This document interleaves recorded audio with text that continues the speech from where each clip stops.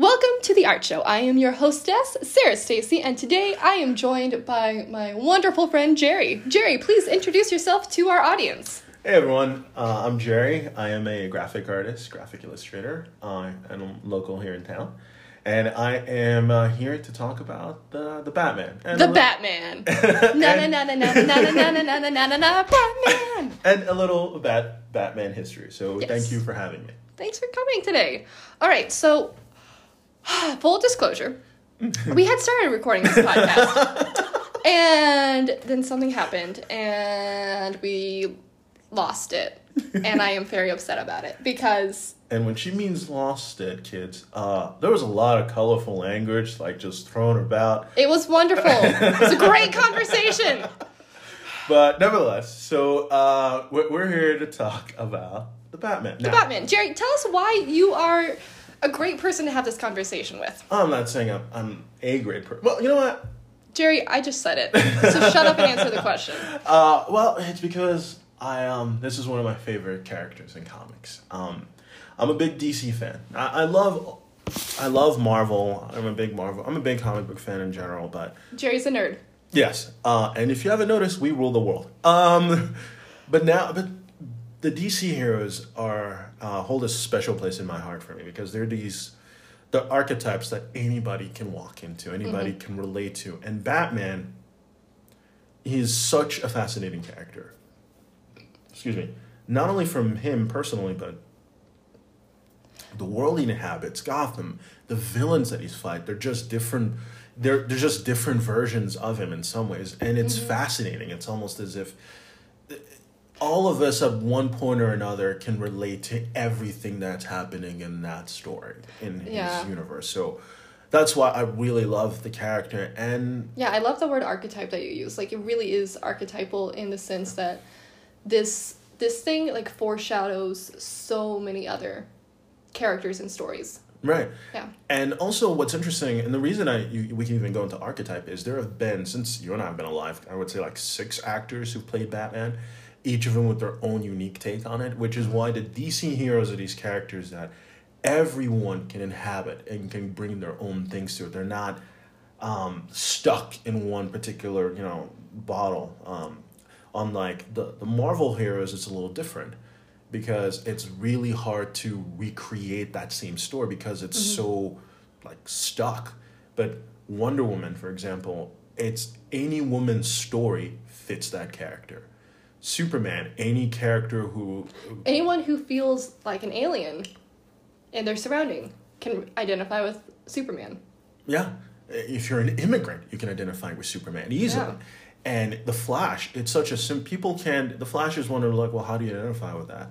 The Flash's story is always about moving forward, which is something that all of us have to do. And every story in the Flash, the moment he looks back is when things happen badly. His nemesis, the Reverse Flash, everything he does is about the past. He's from the future. He's going to the past. It's always about bringing you backward. The Flash wins when he moves forward.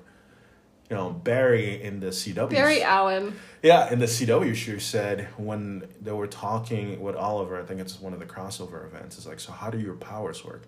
Every time I'm running towards something, like, my powers increase. Every time there's forward momentum. So that's why I love the DC. It's because all of our stories fit in every single one of those archetypes easily. So, that's why I'm excited for this one. So, okay. We're going to pause here. We're going to say if there are going to be spoilers. There are going to be so many spoilers. If you have not seen The Batman... What's wrong with you? Excellent question, Gerry. Excellent question. Listeners, you need to stop listening right now. Find your nearest movie theater. Sit there until the next showing starts.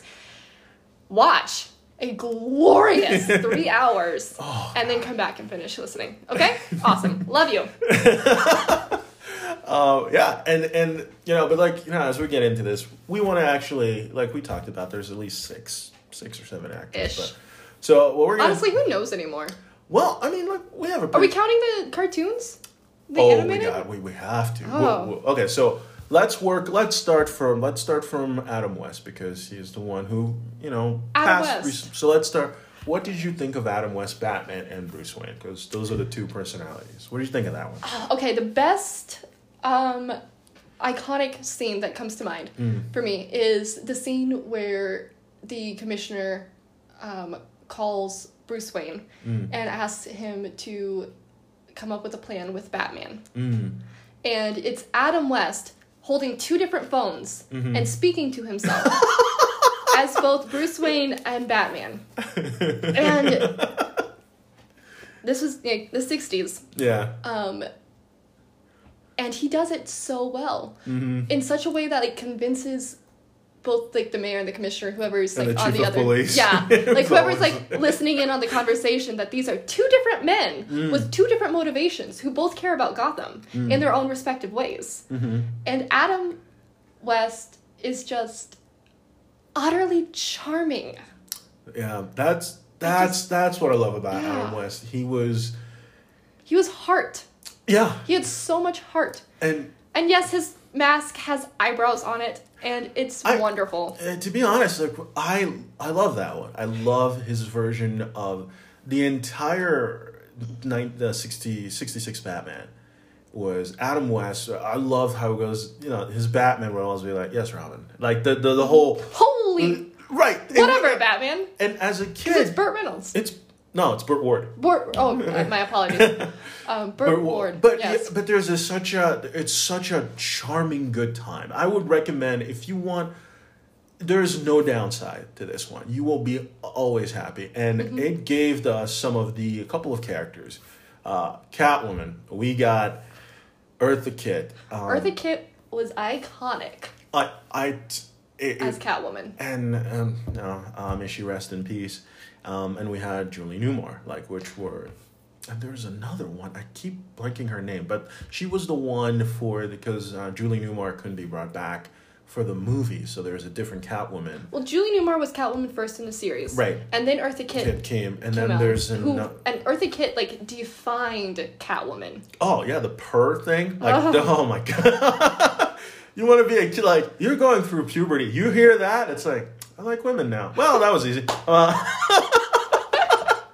So you had that. And, and then we move, then 60s, we go to 1979 is the big moment, is when Superman comes out, the Christopher Reeves Superman. I love Christopher Reeves so much. He is Superman. I'm from Kansas originally, so, like, Superman is like the kid next door. It's like, oh yeah, I know him. Yeah. And my older brother was constantly compared to Superman, which meant I could not have a crush on Superman. Could not do it. Couldn't do it. But he's still someone I deeply care about. Yeah. Superman and my brother. I was going to say, we got to be more specific here. Well, like, seriously, my brother throws on a flannel shirt. It's like, oh, hey. All right. This is why I'm a Batman girl. Yeah. Superman for me was always what I responded to. Yes, obviously, there's a scene I will talk about at length till the day I die. It's just a performance. It's the scene where Christopher Reeves and Margot Kidder were an amazing duo. I don't think you can. Yeah, go ahead. We can't top it. I mean, like, they had such amazing chemistry, both as Clark Kent and Lois Lane and as Superman and Lois Lane. Yeah, and it was the It's the body language. It's the body language that Christopher Reeve just inhabited, because he understood the two different sides of the same character. Like, he understood that Clark Kent is a mask for Superman. Like, Superman is who he really is, but he is also still Clark Kent. He still has the same heart. Yeah, and this is kind of where I love that. It's more of just in that scene when she shoots him, which you guys can find it online. It is my favorite scene in the Donner cut. It's when she shoots him and Christopher is like, no, then there's silence, and then his body language, like you said, changes, and you see he stands straight, his chest out, and he goes, lowers his voice. Yeah, right, and he goes like, if I wasn't Superman, if you had been wrong, Clark Kent would be dead. Would have been killed from a blink. And then Margot Kidder just holding the gun by her finger, smirking at him. And then she's like, gotcha. I'm like, oh, Margot Kidder. May she rest in peace. I want to be that clever. To me, that's my Lois Lane. I know Elizabeth Tulloch and Superman and Lois is doing a fantastic job. And Tyler Hoechlin? Yeah. Hochlin? I don't know. He's the voice of Sephiroth, so. He was also Derek in Teen Wolf. Never saw that. Well, I saw the Michael J. Fox movie. In fact, I'm dating myself. Anyway, moving on. But they are... They're good. They're good. They're doing the parent dynamic really well. But I think what's missing, it's just the body language. So, anyway, so after... I think Tyler does the best of the recent Supermans. I agree. I think I like his version of Superman a little bit more than even Henry Cavill. I like most Superman better than Henry Cavill. Henry Cavill looks better when he's covered in mud in a white wig, fighting mythical monsters. Okay, like he doesn't. He's too like stiff or pretty or something. Like he doesn't get that Superman and Clark Kent have two different motivations for things. But again, look, he's an actor. That's probably, they were probably thinking, hey... He has the look. He is. It's just that he doesn't have... He doesn't have the curl. The spit... Oh my gosh, the spit curl. But he doesn't have... Or smile. He doesn't smile enough. It's not even smile. He doesn't have... The levity. The levity. Which is what... I keep interrupting you. I'm sorry. No, that's okay. It's, he doesn't have the levity or the... Superman is so powerful that he doesn't... another scene is, the little girl in the first one, she goes like, my cat's in the tree. Oh, I'll get it. That's who Superman is. The guy who takes a minute to do the thing that... The little things. The little things. That's... Yeah. And the thing about the Man of Steel movie is that it was too on the nose with, like, Christian mythology, and it's not supposed to be Christian mythology. It's supposed to be Jewish mythology. Because Joe and Gerry, the kids who wrote Superman and invented him when they were teenagers, were Jewish immigrants. They were. And, which we'll get into in our Superman podcast. Yes, it's in the future. This is Batman. But, so we did that. So Superman comes out, and then we finally get, okay, well, Superman did well. Now we're going to get into Batman. So now we get Michael Keaton in Batman and Batman Return. We're rewinding in time. So back in the 80s, 90s. Right. So 1989, we have the first Batman, and then we have with Jack Nicholson and Michael Keaton, Kim Basinger as Vicky Vale, and so forth. Mm-hmm. And so the Vicky Vale scene. Which one? The dinner. This is why I love Michael Keaton. We both love Michael Keaton. Oh, that's my favorite Batman. Full disclosure. Yes, he is my favorite Batman. But the reason why I love Michael Keaton's Bruce Wayne is the scene where Vicky Vale has come over for dinner, and they're in this dining room, and like the table is super, super long, and they're at opposite ends, lengthways. And she asks him to pass the salt. Right. And he has to like walk all the way down to the table to hand it to her. Yeah, he did the one thing that even Vladimir Putin couldn't do. Wow. Have you seen those photos of him in like long tables? Like, okay, We're not going to derail this with politics. Okay, but yeah. But yes, and then she asked him, like, have you ever eaten in this room before? And he, like, legitimately looks around, and you cannot tell if he's joking or not when he says, I don't think I've ever been in this room in my life. And that's what I loved about him, because he has a comedic background, and it shows. His Bruce Wayne is the one. He's witty, he's charming, and like you get it. It's like, oh yeah, he's, he was able to. His Bruce Wayne, I really liked. He was the one, but his Batman was mythic for me. Like, that's a really good word for it. He's very mythic. Very one of my favorite scenes is at the Ace Chemical when after Jack Nicholson's character falls. It becomes the Joker. Right before, and then the cops are trying to get him, and this is a Batman who can't turn his head because they hadn't figured out how to turn the cowl, and he goes, he doesn't say anything, but it's just. They can't see you when you do the head bob. Okay, I'll give you a better example. Podcast. So it's kind of, I'll give you another example. It's when, right before that, actually, this is a much better scene. It's when Jack Nicholson's running up the stairs, and Batman's just walking, he walks behind him. And it always blew my mind, which is The villain is right. You are literally right behind him. Why aren't you stopping him here? And it's just, it's almost like it's like the unknown presence is there. Like everything's happening, Batman is there. Like he was just casually walking around, like taking his time. And I love that. It made him such a mythic like almost not like a creature, but like he represented like an idea. Oh man! So yes, that's So he did a good Batman, and then we had Catwoman. Michelle Pfeiffer. Look, I'm gonna. Can I be her when I grow up? Yes, you can. You can be all the cat. You can be Eartha Kitt. I would. Guys, I really want to be Catwoman when I grow up. I don't know if you picked up on that. Like this has been like a lifelong goal of mine. Can I do any like sort of flips, heroics, theft, anything? No, absolutely not.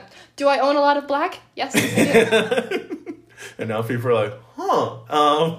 But I'm gonna say it's like. Her Catwoman, I don't think will ever be topped. I think it's one of those characters that is so iconic. Mm-hmm. It's nowhere near the comics. Like this is no comic origin is anywhere close to the Michelle Pfeiffer Catwoman. Mm-hmm. Like they're very, very different creations. Right. But it is. I don't know what it is, but every time I think of Catwoman, I think of Michelle Pfeiffer. That's what I think of. Like I don't think there's anybody who could. And there've been several Catwomen since, but not one of them can just embody the sheer. Like I don't know if it's just sex appeal or if it's just charisma. Or I think it's a combination of all those. Yeah. And at the end of it, too, another... Like, and also just an amazing actress. That's the other thing. Like, there's a moment... I mean, the end of this movie is very violent. I mean, there's, like... She gets shot by Christopher Walken's Max Schreck in the film. But the ending, when... After all of that, she has this... what was it? She goes, like, Merry Christmas, Santa Claus. Like, in this... Like, it's almost like a sultry, like, I don't know. She like, really defined the sultriness. Yeah, and it's just, I don't know what it is. I don't know. It's Michelle Pfeiffer. So we have those. To quote the song, the white gold, Michelle Pfeiffer. Oh, that's right. You know what I mean? Yeah. Way to go, Bruno. You got it. Yeah. All right, that song is now stuck in everyone's head. Yep. And then we go, Batman Returns. But the first Batman, great, huge success. Batman Returns, not as much because, again, like, this is a much darker, very violent and suggestive across the board. So Warner Brothers decides, like, we're going to do something lighter. And they get Joel Schumacher in his first of two films.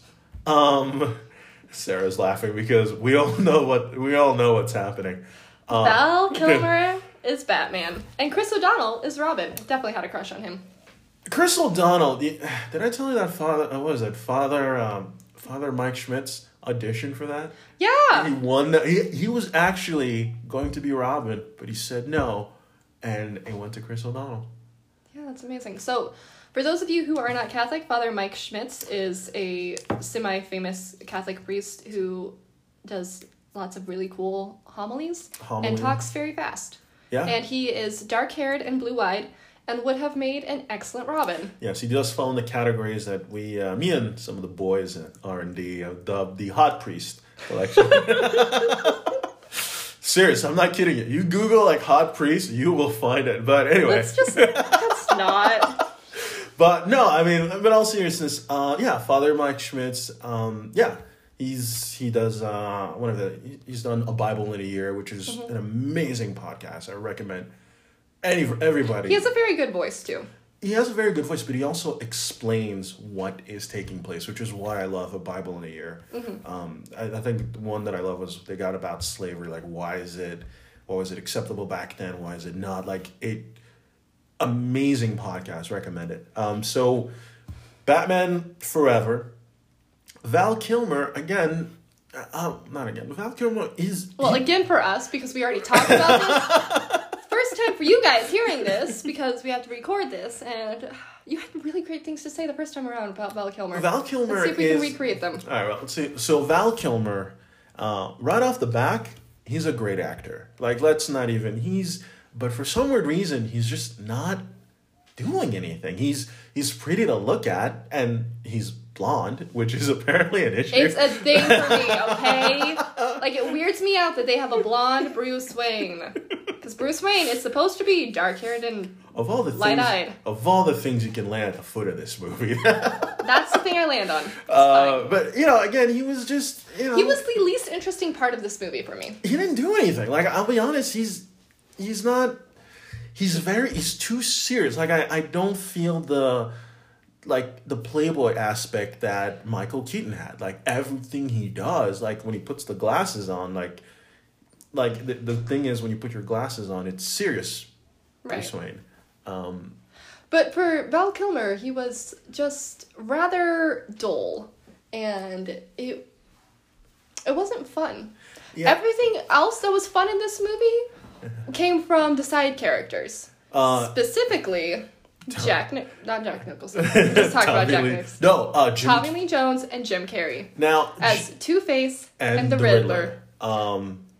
And this was such a fun Riddler. Like, if you haven't seen this movie in a while, I highly, highly suggest just rewatching it just for the Riddler. Because Jim Carrey is so Jim Carrey. Yeah, I think this is like one of his early movies. This is before he was still pretty big, but his Riddler was imitating of Gorsuch, which was the Riddler in the 66 Batman. That crazy over the top kind of character. Mm-hmm. So you have the scene when he comes in to Two-Face Slayer, and the cane work, like people like the way he spun his cane and just like threw his hat out, and this was a guy who was given a script and he gave it his all. Like, you cannot say it's like he was given a script and he was like, I'm gonna add glitter. Yeah, and he does wear glitter in this one crazy suit. It's amazing. That's debatable. It is an amazing amount of glitter. Oh my gosh. So, Jim Carrey made his role so physical. Like, Jim Carrey is a very physical comedy guy. Like, if you think of some of his other movies, like The Mask. Yeah, very. Like, he knows how to jerk his body around and use it to define and exaggerate things. And you guys can't see me, but I'm like, that's what I'm doing right now. That's why Jerry's laughing at me. But every scene he's in, you're like, oh wow, he owns it. He owns the scene. He's chewing the scenery. And Tommy Lee Jones was again, he felt just like the Joker. He laughed too much. I never felt the duality of Two-Face, the seriousness of Two-Face. Yeah. Because, again, disclosure, Two-Face is I think he's my favorite character in the Bat, because there's some... Interesting. I love... But, so we have... So, again, Batman, there's... Not a lot of sparkle. Jim Carrey was the sparkle in that movie. And... Remember the line? The line that has imprinted in my brain from that movie is when they're at the gala, the celebration thing, and Two-Face comes in shooting top of the staircase, dramatic. It's very impressive entrance scene. And then Batman crashes through the skylight. The glass is raining down. The cape is blown out. It's a little bit of slow motion. That was me slamming my table. Sorry if I hurt your ears. And Jim Carrey is just next to Two-Face, and he goes, "Your entrance was good. His was better." And it said it all. It's amazing. That whole scene is amazing. So great. And then imprinted on my brain. I can see it happening right now. Yeah. And the other thing that was imprinted on my brain, which is a word that didn't exist then, but it's the word thirsty. Chase Meridian. Oh my man, kids, this is again, it's Nicole Kidman, very beautiful and all that. But oh my gosh, you want to talk about a movie that failed the Bechdel test? This was Chase Meridian's only role is to be a woman interested in both Bruce Wayne and Batman. No, when she for some weird reason uses the bat signal and Batman gets her. Commissioner, what's wrong? She's on the roof in lingerie and literally it's just I want to know how she calmed the cops. Like, how did she get through the police station to the roof? I don't know. It might be because the Commissioner Gordon, who shows up in that scene, is in his jammies. It's like, what the heck happened? And I'm like, oh my! So this is the chief of police. That's like Chief Wiggum, like from The Simpsons. So Chase Meridian, and so then we go to the next one, and you want to talk about lines that stuck with us that we can't get out of our heads. We go to Batman and Robin, which is the George Clooney Batman, the one with the butts and nipples. Like every single time you see a suit, you see a butt and nipples. Like let's start with the positives again. George Clooney, really great actor. Before and after this again anomaly, but I'm guessing the studio wanted to sell toys or. Because it really is a toy commercial. I mean, like wait, we didn't talk about the best thing from the first one, from Batman Forever. Which was? The Seal music video. Oh gosh, the one where he has the open shirt, like the blowing with the wind and like Friends, if you have never seen the music video for Kiss from a Rose, you need to stop what you are doing. Watch it. It is the best, worst thing ever. And it also set a precedent for a lot of boy bands or single artists to work out a lot and just to be able to show it all off and blowing. Like, why? Like, the song, the lyrics have nothing to do with this movie.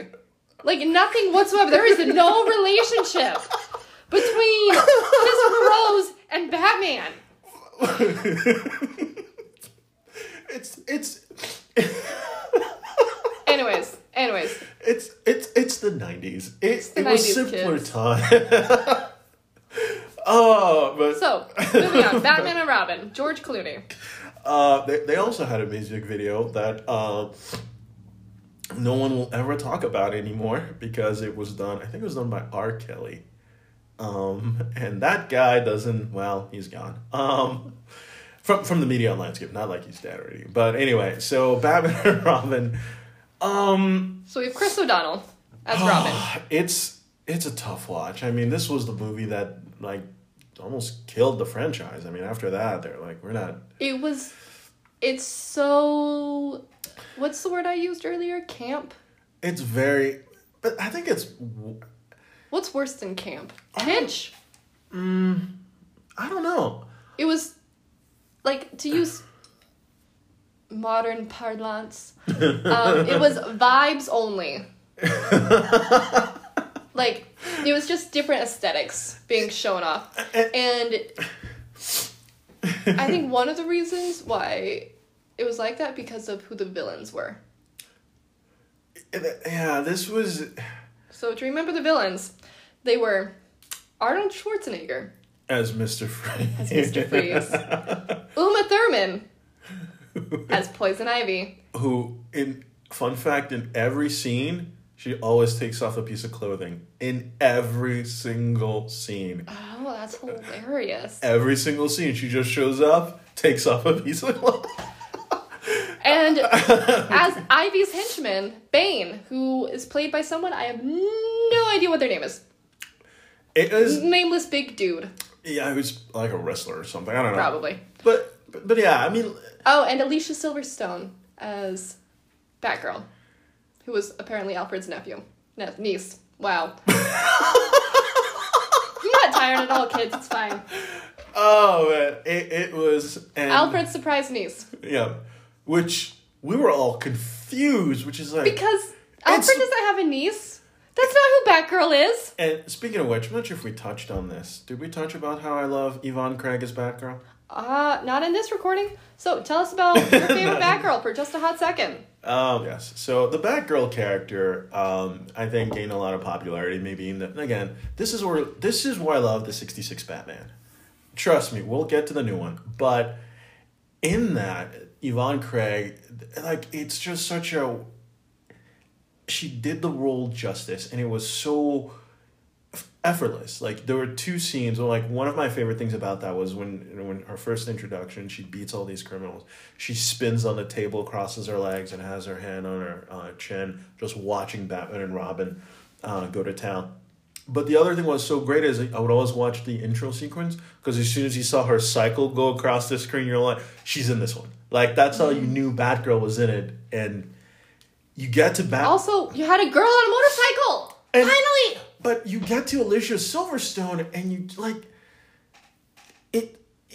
Like I guess there's still comic shame. I think there was still a little bit of either this is too kiddish or they were never. Yeah, they didn't know what to do with the comic books right then. Like, it's like, oh, are comic books for kids? Or, like, can adults take them seriously? Like, yeah. Which means we can't treat this seriously, so.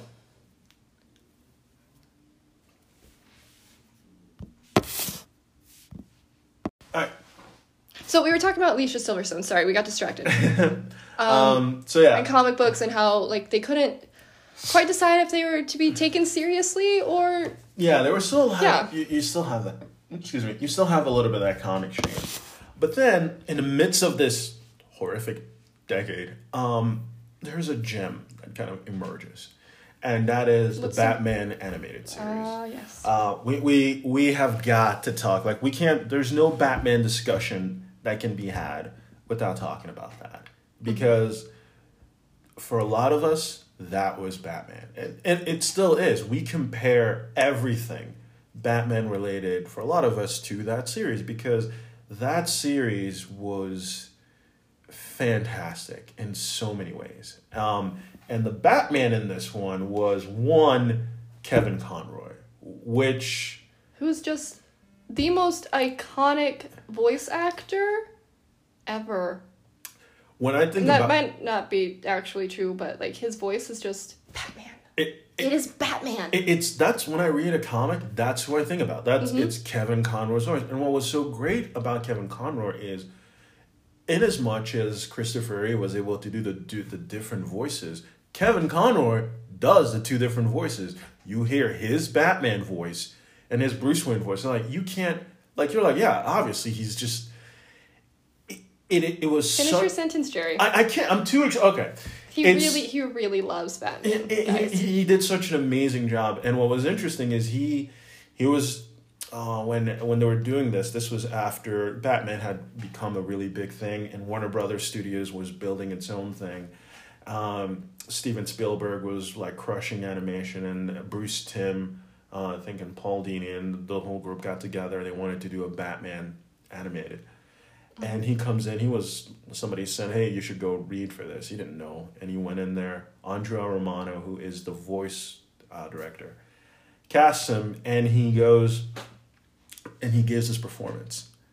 Because they had interviewed so many people, and he comes and reads the Bruce Wayne, nails it. Then he does, then we hear the Batman voice, and they're like, we're done. And then she said something like they had 500 interviews. I don't remember the exact thing. But he's Batman. The Batman animated series premieres in primetime. Because back then, again, due to the censorship restriction, you couldn't show this like in the morning or anything. So it had the prestige of it being in primetime. Primetime is where adults usually are. And it's like, wow, a cartoon, like past 5 o'clock? What? And these were stories of magnitude. These were stories that sometimes ended without good didn't win all the time. There was tragedy, there was cruelty, there was sadness, there was all of these amazing things. The most famous one, there's numerous one. My favorite is when Poison Ivy kidnapped this professor and used his DNA to give herself a family. That's when you realize how heartbroken she was. The one thing she wanted, she used her abilities and that was such an amazing story. At the end of it, Batman doesn't catch her, like she's escaped. But it's the shot of her looking at these photo albums of the family she wanted, and she's crying, and you realize this is all she wanted. And in that moment, I remember thinking, like, damn it, like this was so insanely good. Yeah. Heart of Ice. Oh my, like if you didn't cry at the end of you have to. Tell people what that is. Heart of Ice it's the Mr. Freeze origin story.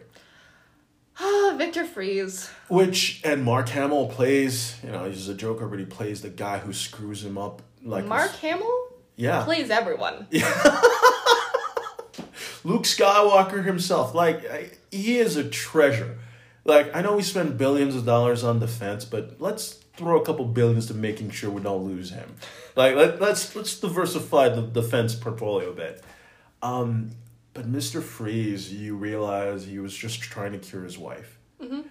And because some jackass didn't want things to, like, he wanted the technology or whatever, he gets in there, screws up everything, and Freeze is caught in this lab accident caused by this bastard, and he becomes Mr. Freeze. And when you find out when you realize what happened, and all this guy is trying to do is to just save his wife.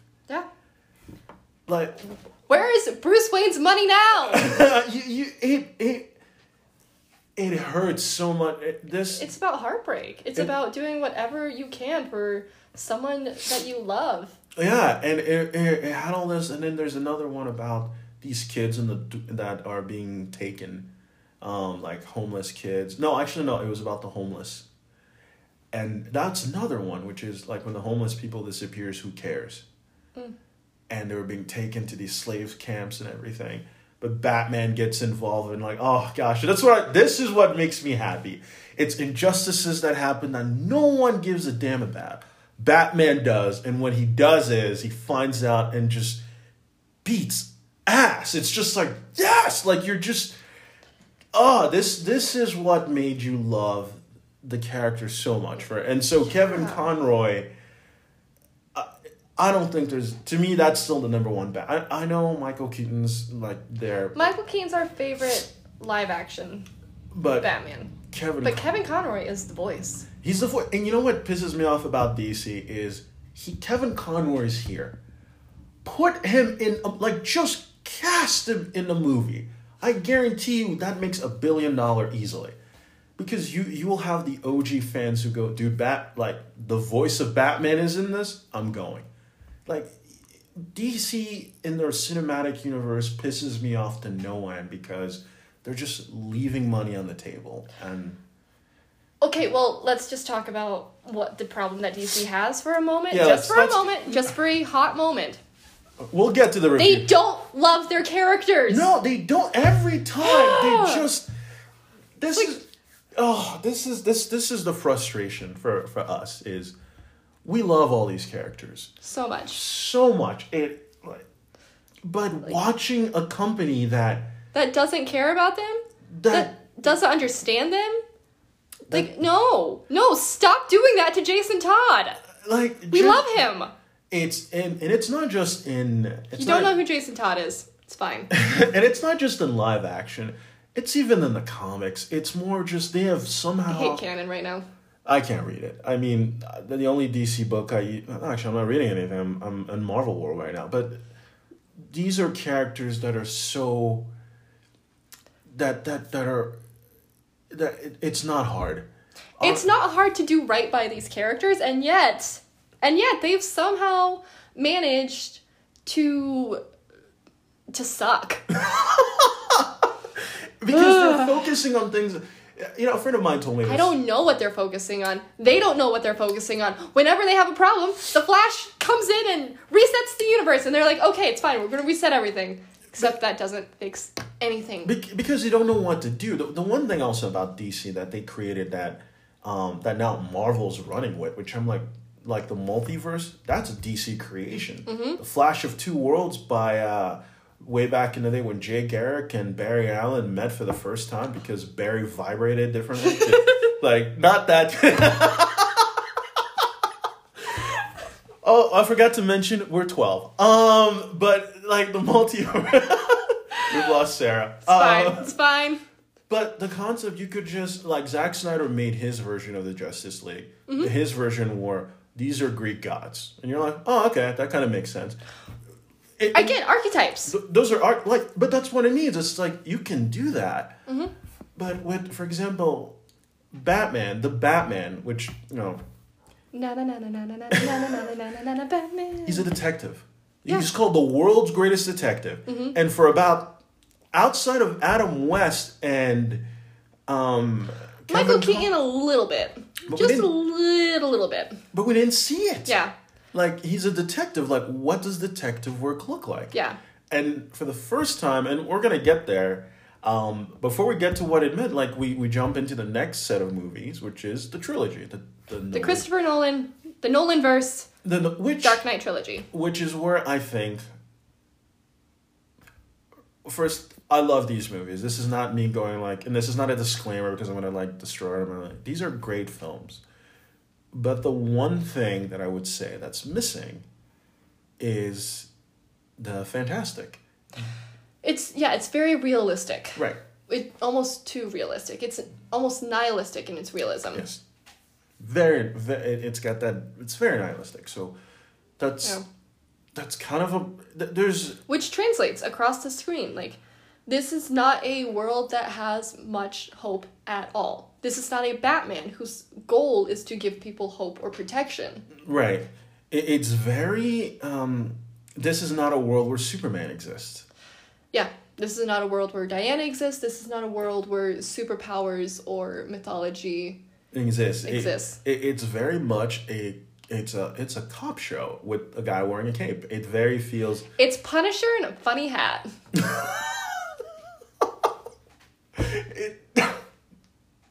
Am I wrong? Am I wrong? See, that's the sound he makes when he knows I'm right, but he doesn't want to admit it. It's not... Well, okay, first of all, the Punisher is bloody as hell. But this is... Not a whole lot of detective work in there. Like, he's not... No, it's very gadgety. Very gadgety. Yeah. And there's not... So that's what's missing. It's more of Batman is... Batman's a tech bro. Yeah, it feels very like that. Yeah. Well, Lucius, technically. But yeah, very techie. So we didn't... Again, very great films. I mean, heck, because of, that trilogy, the reason you're getting a million comic book movies a year and TV, and it's because of that film. It changed the industry. It did. Yeah. But... We mentioned this in our last recording, which I mourn. The villains drive those movies. They do. And we see Bruce react, not necessarily respond, which I don't think is like quite true to the character, because like Batman has contingencies for everything and the thing you didn't think about and the other thing if it goes the other way. And that's true. The villains in this one the villains drive the trilogy. You have Ra's al Ghul, which played by Liam Neeson in the first one, which again, this was a time where, he's a white dude. He's a British white dude. Really would have preferred someone, slightly more, like Ken Watanabe, the Ra's al Ghul in the movie, the one who's pretending to be the fake one. Yeah, that guy was great. He looked the part, and then it was Liam Neeson playing Liam Neeson. And Liam Neeson's a badass, again, but he would have made a better Deathstroke. He would have been. He would have definitely been like such a cool Deathstroke. And he has not only the intellect; it shows. Nothing against Joe Manganiello, the guy from, but Liam Neeson's Deathstroke. The guy from who? Do you remember the bully in Spider-Man 1 that Peter fought in the hallway? Nope. Okay. Okay, I can't help you there. Oh, you mean the guy who plays Deathstroke in the Arrowverse? Yeah, no, not that. The one who plays Deathstroke in... you saw the end of Batman vs. Superman, right? Like forever ago. I'm trying to think. Did you ever see the crappy Justice League movie? Nope. Okay. You know what? We'll get Moving there. on. But you have Liam Neeson... The way he portrayed himself in that, you could easily I could see Deathstroke in there. Yeah. Because Liam Neeson is a badass. No one's arguing about that. Yeah. But again, this was at a time where, cultural appropriation, very early 2000s. Very early 2000. There's a lot of that. Man. And then you have Heath Ledger with the most, again, amazing performance. Mm-hmm. And this also changed another dynamic, which was, I know we're on the cusp of Oscar weekend, but this is also a movie that changed the Oscars because that movie was the one that everybody went to go see. And the fact that it was never nominated for anything, people were like, you're going to have an Oscars for the best movie of the year? and The Dark Knight's not what, and there was, but so you have these movies that are driven by the villains and not very gadgety, and Christian Bale, he's a good Bruce Wayne. I think he's very, but he was very Playboy. He was very Playboy. Yeah, you would not take him seriously. No, you couldn't. And he did a really good job. His Batman, it was good that you couldn't take him seriously. That was praise. That was praise. Yeah, okay, you're Bruce Wayne again. You bought this restaurant again, and you're allowing people to jump in fountains. Which comes all right. Yeah, he comes, and I hope he tips well. And the other thing about this series, it's famous for the voices. Whether can't take that seriously. Whether it be Batman's voice, the Joker's voice, Bane's voice, all the main villains had these amazing voices that were imitated to no end. Batman was he had marbles in his mouth or something where are they? Where is it? Where is it? You'll never give it to her. It was just vocal fry to the extreme, sir. And then how did he not damage his vocal cords? Did he damage his vocal cords? Maybe. And then you had Bane with the whole mask thing, which Tom Hardy did an amazing job for what he did. Dark Knight Rises. I think I like this whole trilogy. It's good. You merely adopted the darkness. I was born into it. Molded by it. Oh, that whole fight. See, he got Bane very, very well. Unlike the Uma Thurman henchman Bane, who was just a meat suit. And said, one sentences, bomb. Words, forget sentences. Now it's too hard. Bomb. Yeah. Because bomb. It's Bane is supposed to be highly intelligent. Yeah. And again, obsessed with power. Yes, if you read what leads into the Nightfall story is when he finds comic books. Yeah, he finds out who Batman is, gets into the Batcave and breaks his back, which they showed. And I love that they showed his intelligence. He, when he goes Bane, let's not stand on ceremony here, Mr. Wayne. I'm you know what? I'm sure there's no Venom, but you know what? They got the character pretty much right. So now we get into... I also might have a crush on Tom Hardy. It's fine. I don't play for that team. And now we get to where we are. Today to Robert Pattinson of... Our Pats. Of Twilight fame, which, it's weird how certain things stick into the social, cultural memory. Because he's done so many things since then. And, Twilight had a great cast stuck in a horrible script. And every single actor who was in those movies, they either were big names or they became big names. Anna Kendrick was in those movies. Do you remember that? No. No. She barely remembers that. I don't... The only movie I remember her from is from Scott Pilgrim versus the World. I never watched Twilight. I remember it was a big to-do. Neither did I. There was, when I was a youth group, there were kids would talk about it at length, and it was again nothing against for people who love that series. I think if it gets you to read and all that, I'm all for that. But it was just never a thing for me, and the acting, it felt very, I don't know, CW-ish for me. It was never. But seeing the guy we had in the suit, that was a revelation for me. I was like, oh, all right, yeah. He was good. Robert Pattinson as both Wetkin Bruce Wayne and as Batman were very good. It was oh yes. This is definitely a Bruce Wayne in his early 20s, suffering from severe depression where his only outlet, his only social interaction is with his butler, his maid, and beating up people at night. Oh. And occasionally Jim Gordon, who was oh my gosh, great. Jeffrey Wright. Oh. But all right, let's get 1,000 gold stars to him. Let's get into it. So what we're gonna do again, spoilers. We're gonna go. If you have not seen this movie, stop listening. Go to your nearest theater. Sit there, watch it, come back. Mm-hmm. So we're gonna go through the movie, not frame by frame, but just generally. So, movie starts with the with Ave Maria playing in the background. We see shots of a family in a very rich opulent. I honestly thought, like, when I saw that scene, I'm like, oh my gosh, are we doing the origin story again? Yeah. Like, I thought it was the Waynes. It's not the Waynes. Yeah, it's not the Waynes. And then we are introduced to the Riddler. Who is very, very much not like Jim Carrey's Riddler. Go ahead, sorry. Like, because Jim Carrey was fun. He was full of riddles, and he wanted you to answer them or get them wrong so he could tell you the answer. Because the Riddler's whole shtick is that he wants to prove that he is smarter than you. Mm-hmm. Like, that's his goal. Like, he wants to be recognized for his intelligence. Mm-hmm. Gotham, the TV show, also did a really good job about that. Mm-hmm. This was not that kind of Riddler. This was a domestic terrorist Riddler. Yeah. It was like, why can't you see the dots that I'm connecting? Which is dangerously close to real life. This was not... Again, this is not to say the movie's bad, but I think... No, it's an excellent movie. It's a great movie, but we freaking love it. But this Riddler guy... This was... so weird. It not only so weird, but it almost... This was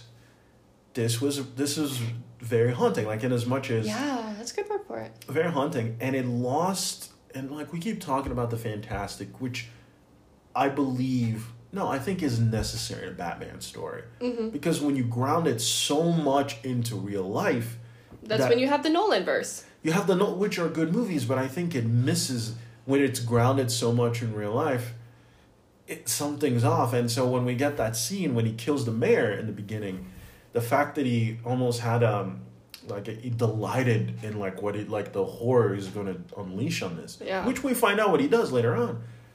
That was a little... He enjoyed being cruel. Yeah, and that's... Kids, if you enjoy being cruel, please find your nearest psychiatrist. Or just don't do it. But yeah, that was a little much. But then we get into Batman's narration. Like he's like the bat signal blares, and then that's when it starts. We have an image of Jeffrey Wright, which... Who was Lieutenant Gordon at this stage. Every time there's a lieutenant, as soon as I watch as like the commissioner shows up, you look, that dude's gonna die. He's gonna die soon. But we get this monologue of, what like this introduction to the shadows and like how like the signal goes out. It's like when that light hits the sky, it's not just a signal, it's a warning. And you see criminals react to that warning. Yeah, like what was the paint dude? So we have the guy like doing some graffiti on a building, mm-hmm. and then he like trips or something, and like the can falls out of his hand and it rolls into the shadows. Mm-hmm. And you see him like start to follow, and then he like sees the shadow, and he can't see anything into that shadow. Mm-hmm. We can't see anything into that shadow. Mm-hmm. What he can see is the bat signal. Right.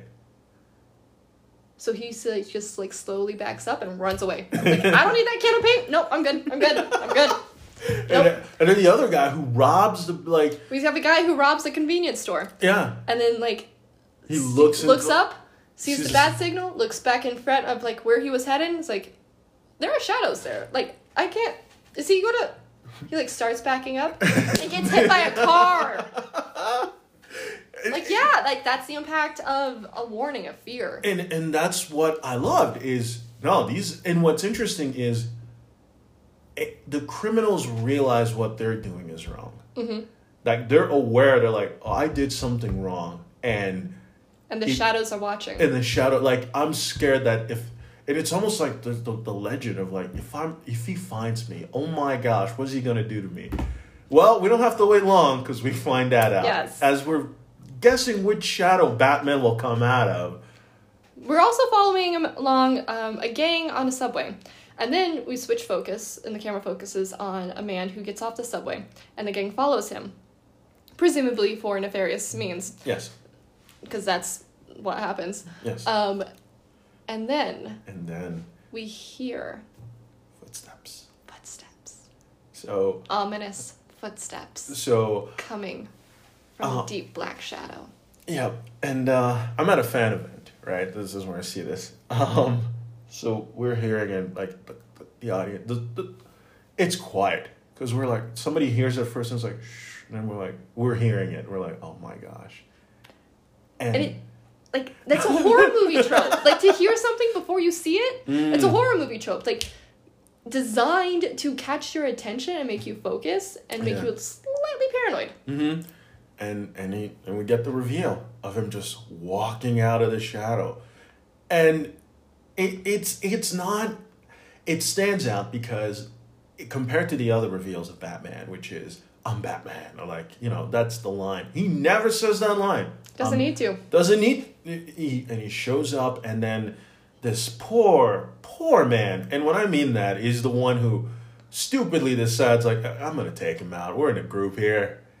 It's like, goon number one. Never, not even in hell would you see a massacre like this. Dude was He gets his ass whooped. And I don't know, we're not violent people. You and I are, and, you know, we don't delight in violence. But for whatever reason... When Batman does it? It's just like, it does so much for my soul. It was just like, I just was like, is there another version of like half an hour of just that? And Batman just beats everyone. He gets shot in the chest and nothing, and it's an excellent fight scene. Visceral and merciless, like, and just so well choreographed. It's not flashy. It's not excessive. It is precise. It feels very precise. Like he knows exactly what he needs to do to take out this group of people. And it's very angry. Like this is not a Batman who, you know, Batman is so precise that he knows a couple of things he can do here and there, but this was a very angry fight, you know, shy of killing you. Like, this was, like, I almost felt like everyone either had broken, like... there were broken bones. People are going to the hospital. So... And there's no music, too, like, in that scene. No. There's nothing. Which is just so good. So good. Very, like, indie, kind of, like... And so... The fight ends, and then, like, we get a good close-up. He looks at the signal, and we get, like, a zoom in on Pattinson's eyes. Which... Those are the stars themselves. Batman in this movie does so much with just, he's looking, and it's unsettling, which is, like, that's, again, great. And so they get to go to the murder scene because, like, Gordon? Yeah, Gordon calls him, but they're going to the scene where the mayor has been killed. And, again, as he's walking in, like, Gordon's walking in front, and then... You think camera's following, The camera's following, but it's really from the perspective of Batman. Right. Because Matt Reeves, I read this, like he loves that trick of like putting you in a perspective. And you see this later on in the movie, like after the car chase with Penguin and the flip. Which we'll get to. It's so cool. Like he wants you to see what the character is seeing and experience what they're feeling. So like as the camera from the perspective of Batman is following Gordon, you see all the other cops look at him and like you see how freaked out and weirded out they are that he's here. Like the suspicion, the fear, the judgment, the disdain, all the emotions. Okay. Yeah. And again, up until the one who stops him. Like, he goes like, hey, it's like, he's with me. And then after he goes through, he's like, freak. Like, which just, like, speaks to Gordon's character as well. It's like, everyone else may or may not be slightly shady. But Gordon is a good man. And Jeffrey Wright does an amazing job. I love how Commissioner Gordon has become more in, like, part of, like, he's almost like partner. And so they're in the crime scene, and then we understand, like, why Batman is looking, you know. And then, of course, you have the line, you know, the guy comes inside, like, the cop shows up, like, the police commissioner shows up. As soon as I saw him, I was like, yeah, well, set your clocks, kids. He's going to die soon. He's like, he's involved in this? He's a vigilante. That line, I don't know why it resonates. He's like, he's a vigilante. And then Batman's looking at everything, and then again, super quiet, and then he goes, does this mean anything to you? So the Riddler, this is the first indication we get that the Riddler is trying to communicate with Batman. It's a card, and then with the worst handwriting I've ever seen. This is a trash panda of a Riddler. I even got that. It's like, what is a dead man? I forget what is it, but the answer was like, He lies still. I'm Like, what happens when a liar dies? He lies still. Yeah, and I'm like, oh, I know this one. I'm like, but they can't make the riddles too complicated. Like, you don't want, like... Which is just so sad, because, again, Riddler in the Adam West show was just, like, so funny, and the answers were, like, off the wall, and then you had to, like, jump 3 steps to get there. And even in the animated series, those were the ones where I actually had to stop and think. But, look, you and I live and breathe this stuff. Like, the average person would be like... that would be above their pay grade. Like, it'd be... It's fine. It's fine. Nerd up. but so we get this scene, and then so now we start getting into the story, which is, the Riddler is living these things, and Batman is now, uncovering a conspiracy. Is a conspiracy, and then and then he heads back after the interaction. He leaves, but we start learning a bit about Bruce Wayne. Like he's been doing this for so long. Like days are blurring. Like he keeps a journal. Like so he understands. Like he's able to. He's been doing this for about 2 years at this point. Yeah, this is this is still early Batman. Right, early Batman. So he's keeping a journal of like, okay, like you are seeing the building blocks of the great detective that we'll see. Yeah. And then we also I'm like, wow. And then he takes off the contact lenses that he has. I'm like, wait, why does he have contact lenses? And then you realize he's been he's been recording things through his contact lenses. They're cameras. Right. Which is very clever. Very. And I'm waiting for them to actually invent that. I'm waiting for them to just go white one time and be like, oh my gosh, we finally did it. White lenses, that would be so cool. But that's really nerdy. Right, anyways, it's fine. Yeah, but then you realize, sorry, go ahead. But then you realize he's recording everything, and you're like, of course that's what a detective would do. He walked around the scene, took all right, we're getting into it.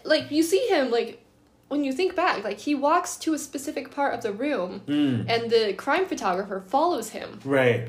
Because she's like, I'm paying attention to you and what you're paying attention to. Mm-hmm. And again, that's what's so interesting. And then he does the most, he takes off his helmet and all that. And then we get... He's got the child ever. Well, he's got the black guy makeup. Yeah. Which, scandalously, if you remember, Batman Returns... There's no black eye makeup in the early movies. And everyone's like, where's the eye makeup? Here, it's unapologetic, so he takes... He's a mess. Art Pats is a mess of a Batman, and I love it. The hair is like he is just a wet kitten. That's the way the internet's describing him, and I love it. It's it's very Kurt Cobain, very grungy, he's... Oh, yeah. But I'm like... He would totally listen to Nirvana, come on. Yeah, but again, Nirvana plays in the movie. Background, yeah. Which I'm like, it makes sense. I mean, he's a billionaire. Billionaires are weird. Rich people are weird. Just look at him right now. And so Alfred goes, it's like, hey, we got a business meeting. It's like, dude, I don't care about any of that. It's like... Well, you should. Because this is the thing that funds your little hobby. Also, can we talk about Andy Serkis as Alfred for a minute? What the crap, Golem? You went from Smeagol to Butler, and well done, sir. And he directed Venom 2. That's an Andy. He directed Venom 2. Oh, why did my brain not know this? Because Venom is not... I do love Venom. Again, Tom Hardy. Anyways, we'll have an episode but again, on that.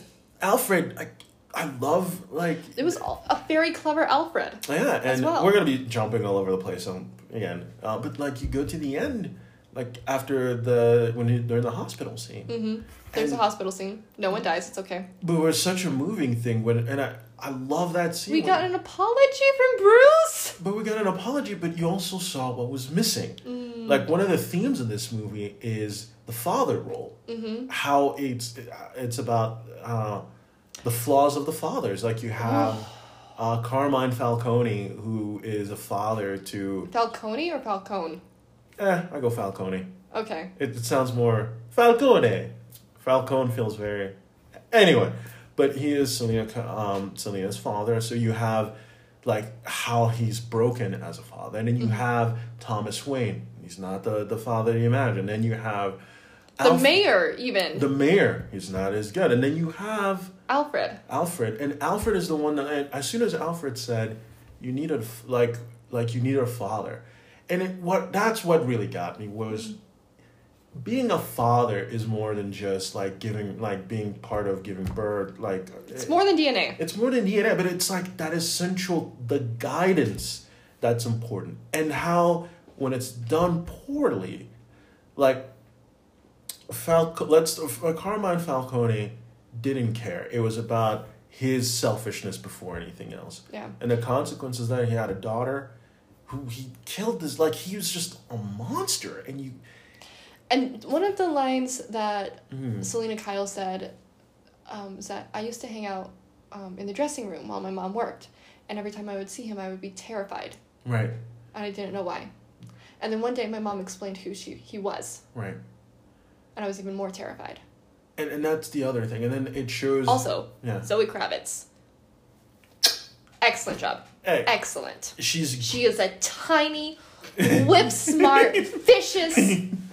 Oh, she is good. And we'll dive into it. But yeah, like, it's... And that was the other thing. It's the role that a father plays has such importance, because you saw when a little girl being afraid of her father, like that like automatically I went, damn it, okay, that's.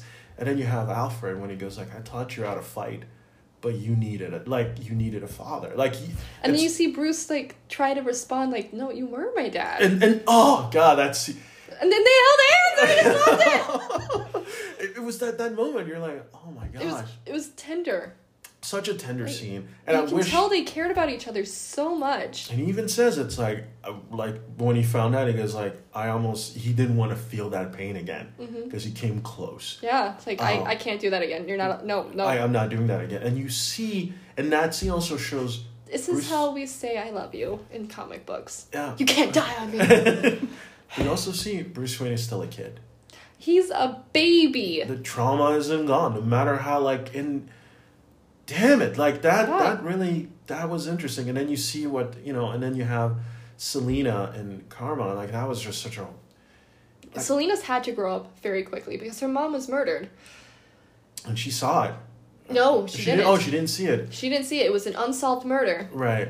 And then we hear about how she was murdered. And then we see, or rather we hear someone else murdered in a similar way. Ooh. And then we see someone try to murder Selena in the same way, and guess who it is? Go on, audience, guess. Just give it a guess. It's the fine, we'll tell you. And that was Zoe Kravitz. Excellent casting. She did such a good role, and what's interesting about her character is, and again, we talk about, like, she did what she needed to do to survive. And again... She's a street cat. And then we also see her compassion. Like, exactly. She was in this mystery for her friend. And then she discovers her friend has been murdered. Mm-hmm. And then she wants vengeance. And what's interesting is, usually in Batman stories, it's always... Every story revolves around Batman, right? It's always like, okay, I'm doing things and let's surround it. Right. But the scene when she's in the under, like the 44 Below or whatever. The other bar. The club within the club. The scene when Bruce is like, oh wait a minute, no, I didn't get, like, because when she hears the name of her friend, like she goes like, no, I'm going. Like she literally abandons the mission that Batman set and goes to find out. And that's when I realized this Selena Kyle, every kid, like she has her own story, like. It's just Batman and her happen to cross and they have to work, but she's driven by something else. She could lead a Catwoman movie. And you know what? Halle Berry, as much as people, she owns that role. And, in retrospect, the movie's not great, but that's the script. I still don't understand how they managed to screw up Halle Berry at the height of Halle Berry. I would say it's because... It was Halle Berry. It's comic shame. It wasn't anything beyond that. But Selena goes... Bastards. Selena does her own things. Like, she's going to find out who killed her friend. Yeah. And I'm not sure. Maybe she's bisexual in the movie. Like, I don't know. But there's, like, a couple hints at this. And even her depiction of Catwoman isn't sexual. Which isn't... It's... like when Batman's looking at her. Like it's not. It's not through the stereotypical male gaze love interest. Yeah. It's the who are you? Are you an asset or are you an enemy? Yeah, it was, and that's another thing. It felt very. You're an equal. Yeah, and that's what I thought. I love. There's a professional distance almost. Like he knows more about her than she knows about him because that's how Bruce works. Because he's a paranoid idiot at times. Bless his heart. But like Selena is also a master thief. Like the very first thing that Bruce says to her is, "You're very good at this." Like he recognizes her skill. Yeah. And he catches her in the act. Like she has her own thing, and then we have and the other characters in here is Colin Farrell's Penguin, who I did not recognize as Colin Farrell at first. I couldn't even. Which, man, that is an amazing makeup job. I didn't even know he was in it. Like if somebody told me, I kept thinking like, who is this guy? Like Colin Farrell? No, right? It is right. Yeah. And his role was also really good. Again, he's good in every scene he's in. There were no bad scenes. That's what's interesting about this. Yeah, it was so well executed. Yeah, at a 3-hour length time, you would think like, well, they could probably cut this off, but it's like... No, each of these scenes, like, it's very necessary to this story. Very necessary. And then so... Even the fight scenes were... It just so well executed. Like, that's what I keep coming back to. Like, they knew what they wanted. And the other thing also was... One of the things that I love also in the movie was... they talk about race in this one. Race and classism, right? So... I loved how many times Bruce Wayne's privilege got thrown into his face. Both as Batman and as Bruce Wayne. You mean the door thing? When he goes to the club and he opened the like, do you know who I am? You know who I am? He's like, get the fuck... I can swear. He's like, get the fuck out of here. and then he beats those guys and gets in. Second time, do you know who I am? Oh, holy shit, you're Bruce Wayne! Oh, yeah, come Can we get a selfie? Yeah. Third time, he just sneaks in. It's not... Also, what are you doing going to the front door? Come on, Bats. Whatever. And then the conversation at the mayor's funeral with the mayoral-elect candidate, who was also an amazing actress. Right. It's like your family has a history of philanthropism. But as far as I can tell, you're not doing anything. I want to change that. And that's what I loved about that scene, too. It's like you have a black woman going... As opposed to you have a black woman going to a white man... A very wealthy white man. And saying, here's how we can work together. I couldn't, like, when I was watching, I'm like, damn it, that's a... Yes! Like, because I'm always of the mind, like, instead of this division stuff, which I know the country's history is what it is, and there's certain things that are unavoidable. But watching a good step in that sense is like, here's how we can work together. And asking is like, I can do this. And Bruce eventually does. He's like, okay. And she wins. But then we get to the Riddler when he goes like, can you really be an orphan if you have billions of dollars? Like, what does that mean? Like... The classism. Yeah, it's like the sheer poverty that Paul Dano's Riddler, who is not Edward Nygma, even though both of those names were on different IDs, is very confusing. Yeah. The classism, the poverty that he describes... The growing up in the orphanage was so incredibly extreme and just so heartbreaking and sad to hear. And he throws it in the face of someone who is of a similar age and a one might say an opposite reflection. Orphaned but wealthy, orphaned but poor. And what do those two things mean in the end? Which was, again, such a... And this is where, as we're having these conversations, this is where the movie shines. Because it's... The one thing about Batman is it gets you to think. Like, all of these characters are characters, and this is where it fits the archetype. We can all fit in all those things. Yes. To an extent, obviously, these are... Yeah. But you can kind of relate a little bit. Yeah, like, are you a little girl who was scared of her father? You can identify with Selena Kyle. Are you someone who lost their parents but were still had someone who loved you. You can relate to Bruce Wayne. Are you someone who had to take care of someone unexpectedly? You can relate to Alfred Pennyworth. Mm-hmm. Are you someone who felt like you had nothing? Mm-hmm. You can relate to the Riddler and his posse. And the Riddler is very much current events in terms of just the level of conspiracy theories and connecting the dots that... And also social media use. Yeah, social media use. And again, there's the longing for recognition, which comes into play. And towards... Like, because the Riddler, like, with all these one of the things that's happened recently in the advent of... and since social media became a thing, but watching the conspiracy theory world and how much explode, and then people finding these communities that are so niche, but then you get into the extreme and seeing how the wheels work in that space, that you know, you're connecting the dots in a different thing, and you're like the only person who realized it's like, why can't you see what I see? This is the truth and everything, and it's the Riddler. And because you didn't see what I see, I'm gonna make you see. I'm gonna make you see it. It's the line in Batman versus Superman. Batman has a line when he's talking to Superman. He goes, "What I learned was the world only makes sense if you force it to."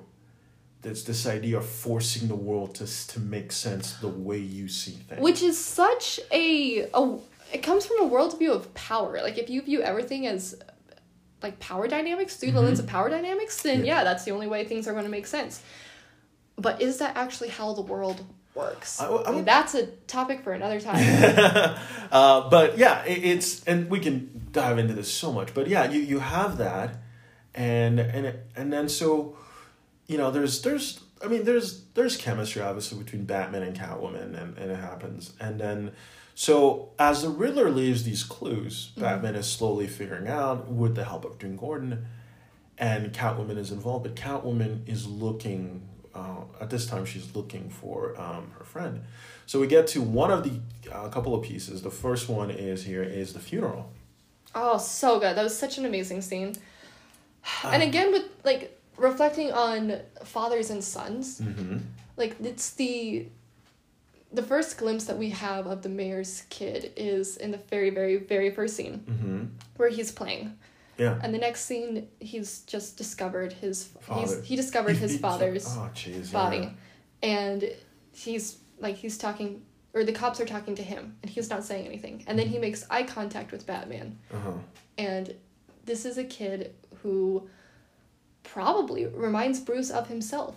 Upper echelons in society, dark-haired, blue-eyed. Because we have a type. Poor Val Kilmer. But go on. And Bruce sees this child who just lost his father. And then we get to the funeral scene. And we see danger coming down in the form of a runaway car, like, crashing into the funeral. And, like, before anyone knows really what the sound is, the kid, like, gets up and he's curious. He wants to know, like, he's in the middle of the aisle because that's where you get the best view. And Bruce is the one that sees him and tackles him and then cradles him. Yep. It is, like, I want to know if that was, like, in the directions or if our paths just did that automatically, because it is so beautiful. Such a beautiful scene. And what's interesting about that Batman and Bruce Wayne and Batman and that connection with the kid, instantly you know the origin story. You automatically know, and more. What's even, you feel it. Yes. You realize, like, you feel the heartbreak, how shattered that event has made him. Right, and the scene when he's cradling him, it's like Batman being able to protect. It's almost like nobody could protect me, but I'm not, like, that's Batman. Like, I want to make sure this horrible thing that happened to me never happens to another child. And it's right there. Like, Matt Reeves, this movie, I mean, gold star. I think it's Greg Fraser who did the cinematography, same guy who did it for Dune. It's such a beautifully well-crafted film that every scene makes you, like, every scene is incredibly well shot, well executed, important to the story. Mm-hmm. That's number one. Yeah. Like, nothing is extraneous or excessive or, Mm-hmm. like, everything is, like, just enough to convey what is happening. Mm-hmm. And as soon as right after that scene, you know, we get the Riddler has captured one of the I think it was a DA or something, and he's gonna, like, he has this bomb around his neck, and he's like calling for Batman. Bruce Wayne, Batman shows up, and this is when all the riddles are being done and all that, and we get more hints of what the bigger mystery is. And sadly, guy dies, and again, this Batman is like a tank. I mean, a bomb exploding, he's fine. I'm like, whoa. He's not fine. He wakes up in the police precinct, surrounded by a bunch of cops who attempt to take his mask off, and he punches some people. Yeah. And then Jim Gordon's like, would everybody please calm down? You're scaring my friend. And he goes like, and then Jim Gordon, Jeffrey Wright. Jeffrey Wright did such an amazing job. Like, I'd vote for him. Mm-hmm. And so we have that scene, and Batman goes and escapes, and, you know. And then we have my favorite scene in the movie, where he attempts to glide under a bridge, gets caught on his parachute, and just bleeping eats it. And just like there's gotta be so much road rash on them. Like, just, it's bad, man. Yeah, but he'll get the cape. We're waiting for it. You know, in the second one, he'll have it figured out. It's fine. Like, it's just like, oh, you are still new at this. And, like, he limps away from just eating concrete and crashing into trash cans. Yeah, and then we go to, and then we move to, and then we get to, like, the Penguin and all of those guys, to the, this scene. The fight scene in the club? Nope. What scene are you talking about? You gotta be more specific. The Batmobile scene. Oh, the Batmobile! Guys, this Batmobile is so freaking cool. It roars. Like, you hear it, and it is like a monster. It's charging, so it's cool. Powering up, and you're just it has fire. And I'm like, people are gonna die. And then this is maybe the first time in a Batman movie that the Batmobile is used to hunt down criminals. And the other ones, it's always used to a horror chase. Yeah, it's a chase. Yeah. But it's roaring, and you're like, oh, and it keeps powering up. And this is right before that Selina shows up, because she has her own thing. And Selina finds her friend dead in a body bag. She's mad. And then she beats this one dude, and then the Penguin gets in his car, and the Batmobile, like, it stalls a little, because I think Bruce is still figuring out. Which is just amazing. But then stick shift, guys. But then it's like, it just starts roaring, and you're like, oh my, here we go. Selena beats this one and does this amazing thing, circles around, grabs the bag, beats the dude, and then, like, She's very fluid. Very fluid. Grabs the bag of like cash. Cats. Yeah. Cats are fluid. And then we get into this chase of Batman hunting down the Penguin. Merciless.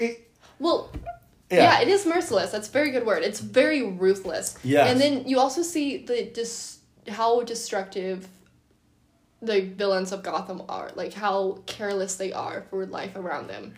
In, like, how many wrecks and pileups and just sheer chaos happen on this highway. Like, if you were driving on that highway tonight, it is a miracle you're not in the hospital. Like, it was insane. And then he thinks he loses him after making at least two semis, crash and blow up.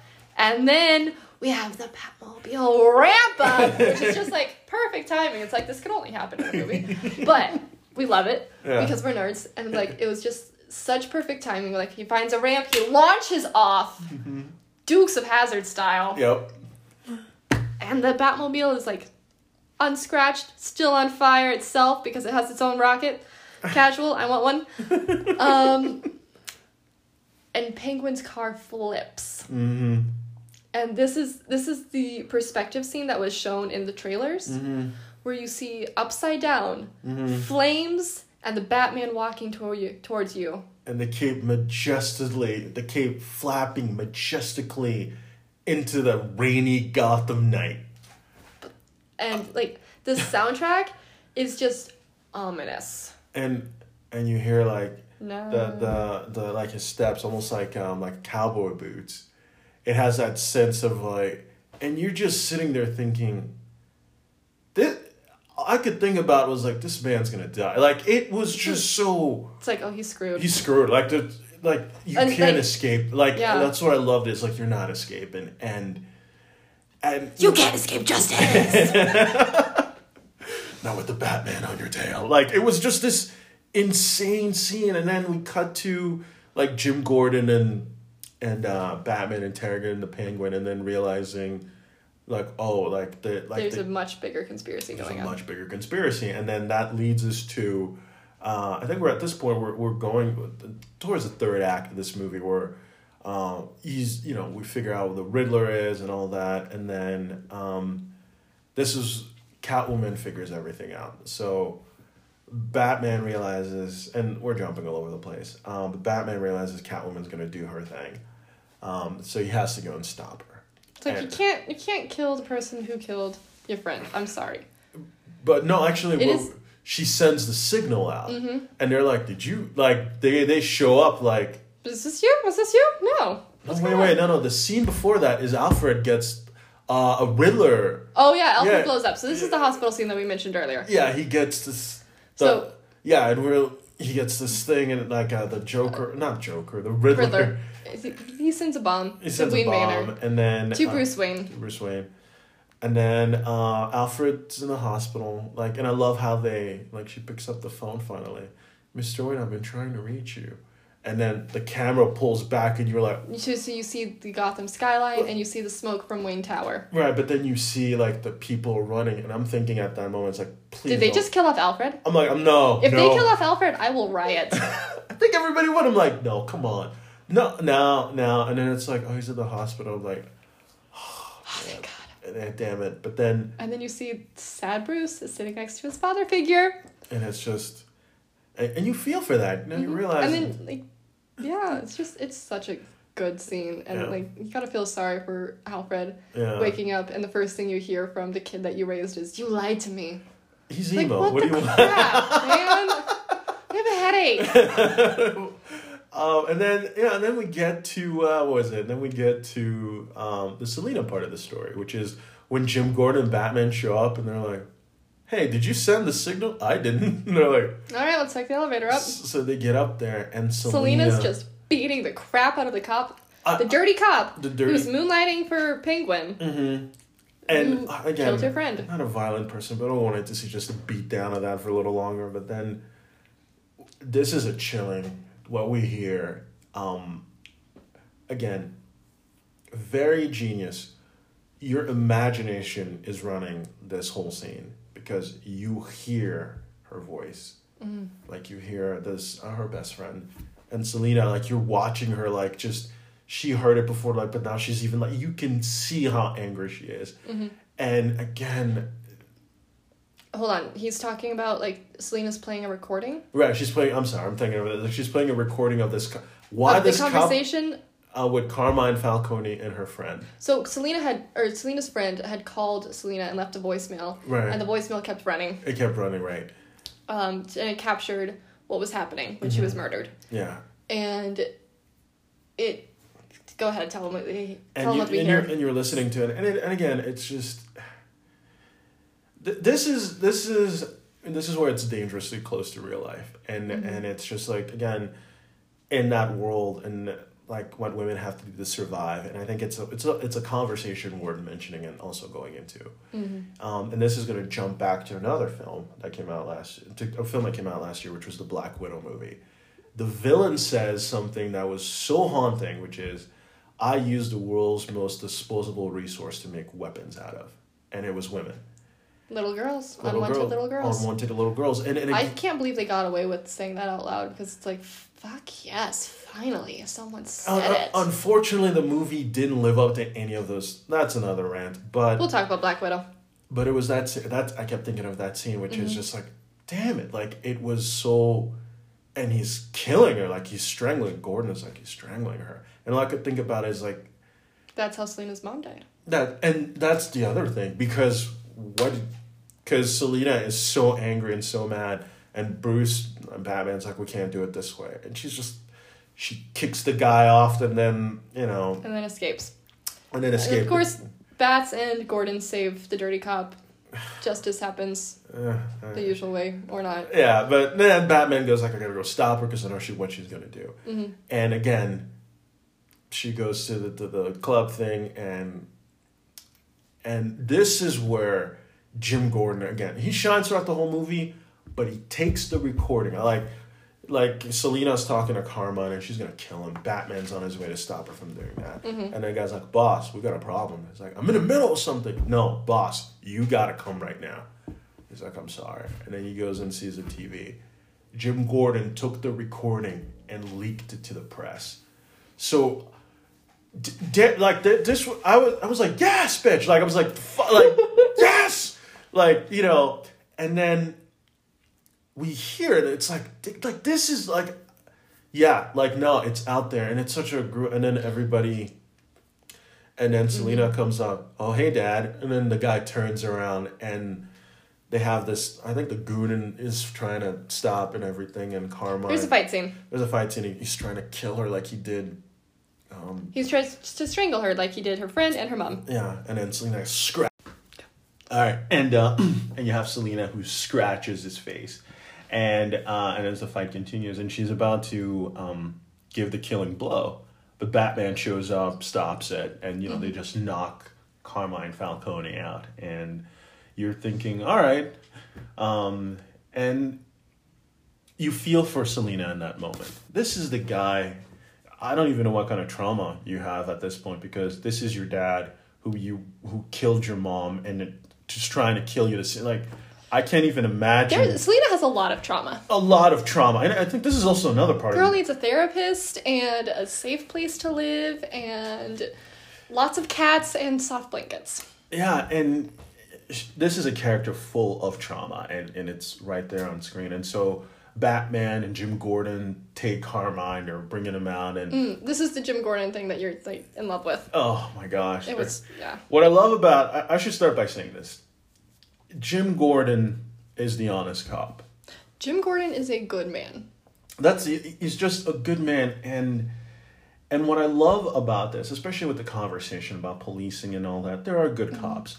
And what I loved is as soon as they walk out, like Carmine Falcone says, like, hey, I run this down, the cops and everyone, you automatically assume that he's going to be walking out, or this isn't going to last, or whatever. Like, he's gonna find a loophole, because he always finds a loophole. Right. You're almost disappointed.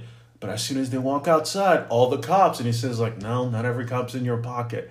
And it's an impressive amount of Gotham cops. Because, you think of Gotham PD, you think of, basically any other giant city with corrupt police force. Right. And then it's like, oh, not every single cop here is evil, including my favorite side character, Martinez.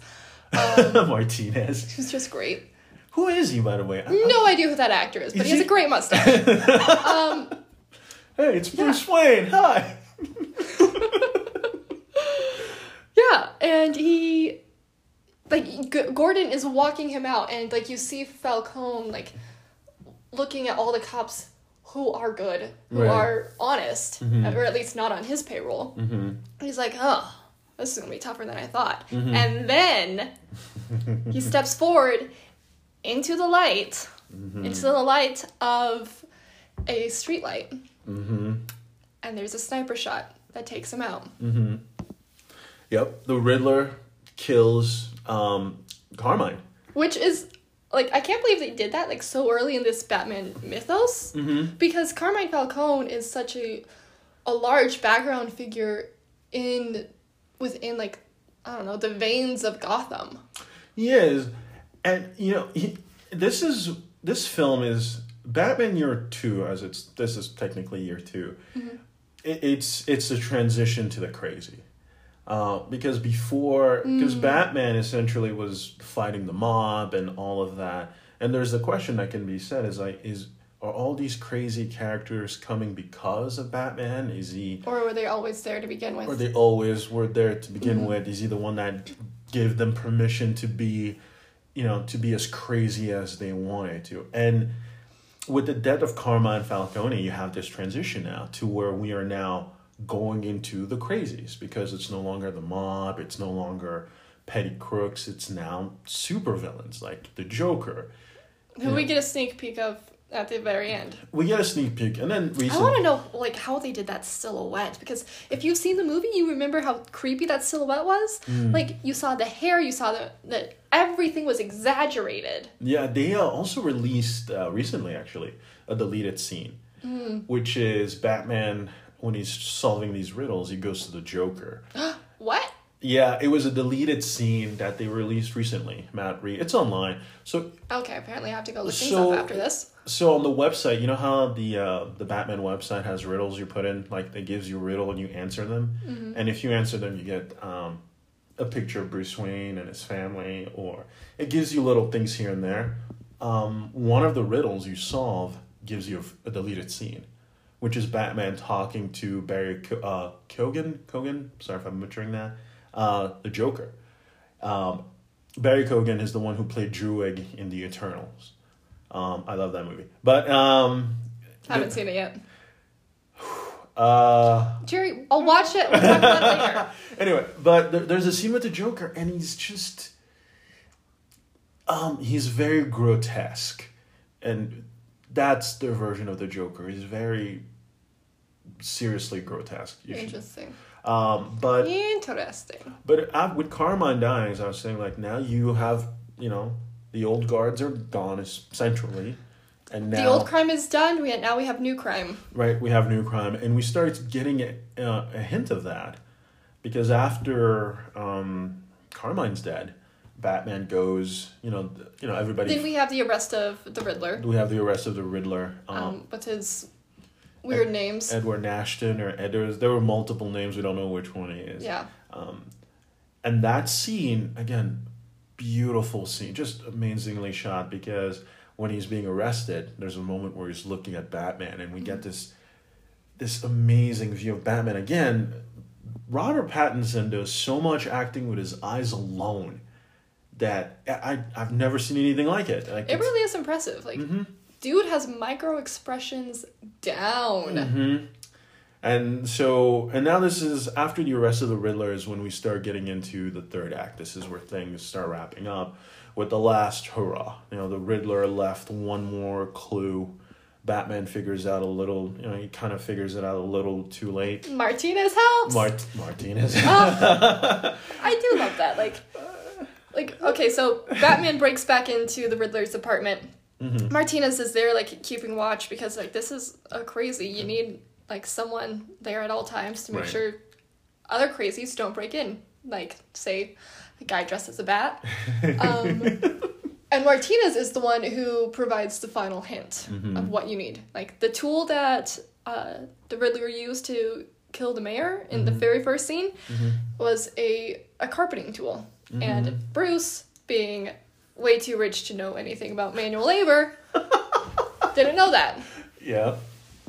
And that's when Martinez says, "Oh yeah, my uncle does installations and stuff." He's like, "There's a rug here. And this is a carpeting tool. 2 + 2 = 4." And then we see like this giant map of Gotham on the floor underneath the rug. Right. And lights lit up. And then bombs explode. And everything starts crashing down. Literally and metaphorically. And it's kind of fantastic. It's... I didn't see this coming. I don't think anybody did. We're just like, wait, what? And everything's blowing up, and Gotham is flooded. And what I love this scene when Catwoman's trying to escape, and you have this great shot of the water going on by her shoe, and then you realize, oh, okay. No, the ocean is coming in to flood the city. And also, people, stop building cities below sea level. Like, have we not learned? Bad idea. Bad idea. Well, again... It's very dramatic, though. Yeah. I was going to say, Gotham's essentially New Jersey. Gotham is in New Jersey. Gotham is canonically in New Jersey. Built on thrice cursed land. Oh, New Jersey. Why does anyone live in New Jersey? No offense, Jersey. Lots of you is beautiful. I have friends from New Jersey. They're like, oh yeah, as long as you stay away from the city, it's like it's called the Garden State for a reason. It's like, yeah, but then you have to deal with the rest of Jersey. Oh man, but anyway. Gotham is cursed. Yeah. Anyways. But what's also happening at this time is the mayor Bella Real. Bella Real. Oh, that's an amazing name. Also a fantastic name. She wins. Mm-hmm. And this is another part that the third act gets, again, dangerously close to real life. You have the Riddler... Riddler's minions. Riddler minion, but you find out, like, when the files unlock. Oh, yeah. Like, the social media thing, and you're watching, like, people... That he had a cult. He had a cult following, and I was like, wow, again, this... To me, as I was watching that, I'm like, wow, this is... Didn't quite see that coming. Didn't see that quite, but it felt very close to real life in as much as it's domestic terrorism. You feel that. And so his minions are going to go and... And they are dressed exactly like him, straight up to the cleared, flensed glasses. Mm-hmm. And they're going to go and shoot a bunch of people. Just, yeah, it was... So you get this mindset of where things are going, and as all of this is unfolding, Batman makes his... Again, there's always him descending from the skylight. It's always... It's just a classic move. It's so classic. You can't miss... No. Like, nobody messes that one up. Even in Batman and Robin, there's one of that too.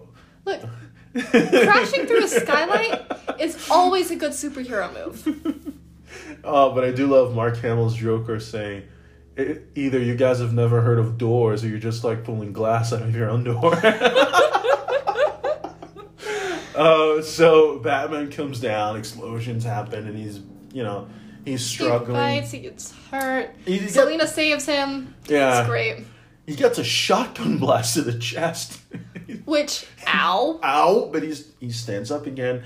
And as I'm watching this, I'm like, it's kind of like here and there, I'm like, is he struggling? And then out of nowhere, like the smoke pellet hits. And I'm going like, oh, you guys are screwed. And what happens again? He just cleans the floor. Just wrecks everyone. Mm-hmm. And then he's hanging, and then Selina comes and saves him.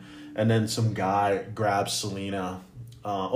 So this is after he gets the shotgun blast, and then some guy's, like, I guess, trying to strangle Selina again. Mm-hmm. And Batman takes this, like, I think it's venom, I don't know what it is, what's in, like, adrenaline. And it's probably just, like, adrenaline. Right. And he just wrecks this guy, just once. Excuse you. This girl has kissed me once, and it blew my mind, and I don't have any synapses left. You will not be touching her. The things we do for love, guys. And he just... Okay, look, if Zoe Kravitz looked at you the way she looked at Batman, would you not also melt? I wouldn't care if a meteor hit me. Like, I wouldn't... A lot of things could be happening. World War 3, 5, whatever. It's like... Gerry should probably pay attention to... I'm sorry, I'm in the middle of something that can wait. But yeah, he beats this guy and everyone tells him, like, calm down, and then... And the only person who can get him to calm down is, of course, Jim Gordon. Who is our BFF. And they really were just excellent partners together in this movie. Like, they were both figuring out the riddles and the clues and, like, puzzling things out together. Mm-hmm. Like, yeah, it was Jeffrey Wright. And, there's some interaction. Chef's kiss to you. That I also love is when he goes, no guns. You do you, man. It's like, that's your role. That's your role. And so the ending comes, it's, there's the villain takes up, is like, who are you? I'm vengeance. Which rude, but then you get it. Like, yeah. the whole point of Bruce Wayne's approach this whole time to be vengeance and all that. Which is just, rude, because that's Batman's line. Second, what an excellent way to throw Bruce's, like, failed mission back into his face. It's like, if you're a vengeance, this is what vengeance looks like. Exactly. And then you have the scene where the power goes out, mm-hmm. the stadium has been flooded, mm-hmm. And Bruce, like, there's an electrical cord flying around. Mm-hmm. It's about to hit the water, and if it hits the water, everyone's fried. Everyone's mm-hmm. dead. Mm-hmm. So he does, an impossible leap, cuts it, So the electricity is not going to go around anymore, and then he crashes into the water. Mm-hmm. And you like think that's it for a minute. Mm-hmm. And then he rises. Mm-hmm. And if that is not excellent symbolism of baptism, of rebirth, if that is not rebirth symbolism right there, I don't know what is. And then he lights the flare. Mm-hmm. Oh, the lighting. The lighting is so good. Mm-hmm. Because it's a dark, gritty movie, but they know how to use their light sources and the colors of light. And it's this red flare. He's holding it up. And he goes to the people. First, the people hiding under the crashed scaffolding. Mm-hmm. And first he reaches his hand out to the mayor, and she's like, I'm not sure about this. Mm-hmm. And then we see someone else like starting to move forward. Mm-hmm. And it's the former mayor's son. It's right. like, I've seen him before. I trust him. Mm-hmm. It's like, this little boy looks at Batman and says, you, I trust. You are worthy of my trust. You are going to get me out of here. It's the childlike wonder and trust. See, I read that differently. Oh, tell me. I saw that and I went, it's Batman saving his younger self. Which, yes, like, as a therapist, absolutely. Like, we tell people, like, if you want to, like, respond to who you are, like, your younger self, then, yeah, have a conversation with them. What does 8-year-old Bruce Wayne have to say to 22-year-old Bruce Wayne? Mm-hmm. And that was the moment. He reaches out, and you see that hand, and I go, oh. And then you see, like, Bruce see the little hand, and he changes direction. Mm-hmm. He changes direction! And then... It's like a metanoia moment. It is. And you have... And everybody who grabs, then the mayor follows and all that. It's not so the mayor who was shot. The mayor who was shot. Yeah. But it's also more of... And still on her feet. She's so badass. Just an excellent job. And it's also just... It's the new... This is where the movie... This is where hope's in the movie. Everything of the old light is... in the darkness. Light in the darkness. And the ones who are following that light are the ones who are going to build a new Gotham. You have a new mayor. Mm-hmm. You have this child who is now able to believe in heroes, in something. And the other scene, and as the movie, the mayor has her speech, there's this scene that is just, oh my God. I couldn't believe how great it was. It's Batman carrying this woman. And, yes. Okay, yes. So we have another Battinson voiceover, like, narrating what's going on. Mm-hmm. Batman is with the crowd on the roof of the stadium because that's the only safe place. That's where the National Guard is coming in with helicopters to fly people out. And we see Batman carrying a woman. They're both covered in grime. Mm-hmm. And he lays her down on the stretcher, and she reaches out and grabs onto him. Mm-hmm. And you can tell that there's fear in her eyes. And then he looks at her hand, and he covers her hand with his own gauntlet. And he looks at her and nods, and she looks back and she nods. And you just, like, see the courage and the resolve, like, come into her face. It's like, okay. Yeah. Okay. It's going to be okay because Batman is here. Batman said it was going to be okay. Mm-hmm. And if Batman says it's going to be okay, then it's going to be okay. And that was, that scene, and then he's saying, like, I have to be something more, which now we're getting, we're guessing, we're not sure. But this now means Bruce Wayne is coming. Because in order for Batman to be more, he can't just be Batman. Actually, this movie, you get the most Batman in the suit that you'll ever see in a Batman film. He's in the suit. There's a lot of Batman. A lot of Batman. Not a whole lot of Bruce Wayne, which now I'm thinking, okay, Bruce Wayne is going to come. Because we saw that Bella Real said, like, hey, you could be doing a lot more, and... Bruce Wayne has been called out a lot. He's been called out a lot. Like he has to come out. And you have that scene, which... Jeff's kiss. Gorgeous. And then I'm thinking, okay, maybe the movie's ending at this point, because that's a great way to end. But Matt Reeves, being who he is, it's like, no, we got a little more. And what we have is the goodbye, is what I call it. It's essentially Selina and Bruce. They're just, she sings she's going to go to Bloodhaven, which... Don't go to Bloodhaven. Bloodhaven is worse than Gotham. If that's possible. And as soon as I heard Bloodhaven, I'm like, oh, man, if only he was a little bit older. Like, I could say, like, you'll be okay in Blood. Because Nightwing's in Bloodhaven. But that's not it. Anyway, she goes, you should come with me. That's the thing with Catwoman, always saying, you should come with me. Catwoman always wants Batman. Like, in Batman Return. Like, in every iteration. Like, Cat wants Bat. Yeah. And Bat wants Cat, but Bat is tied to Gotham. So if Cat wants Bat, Cat needs to stay with Bat. But, you know, Which, she even she's a says, cat. when she even says, like, you should come, but the signal goes, and then he looks, she goes, like, you're already taken. And that's... Gotham is a cruel mistress. She demands so much from this man. And they have this amazing thing that they... Okay, it was so cute. Like, they're driving through a cemetery on their motorcycles. And at first, Selena is ahead. Mm-hmm. And then Bruce catches up and, like, just is steady next to her. And then they come to a crossroads and they split off. Right. And you see Bruce, like, Batman, like, watching her in the rearview mirror. For just a little bit, and then... Like, making sure that she is as safe as she can be with while she's in his sight. And then she crests over the hill and he can't see her anymore. And then he looks to Gotham as he's going. Yep. And then credits. Whew. Okay, so after that, I had to take a minute. I think this is one of those 3 hours. I didn't really, It was incredibly well paced. well paced. I didn't think it was. I didn't feel like, oh gosh, this is still going. I was. Yeah. Like, you know, at the end of Return of the King when it has the 5 million endings? Yes, I do. Hey, whoa, wait a minute. That thing's a masterpiece. Oh, don't get me wrong. I love those movies, but it has 5 million endings.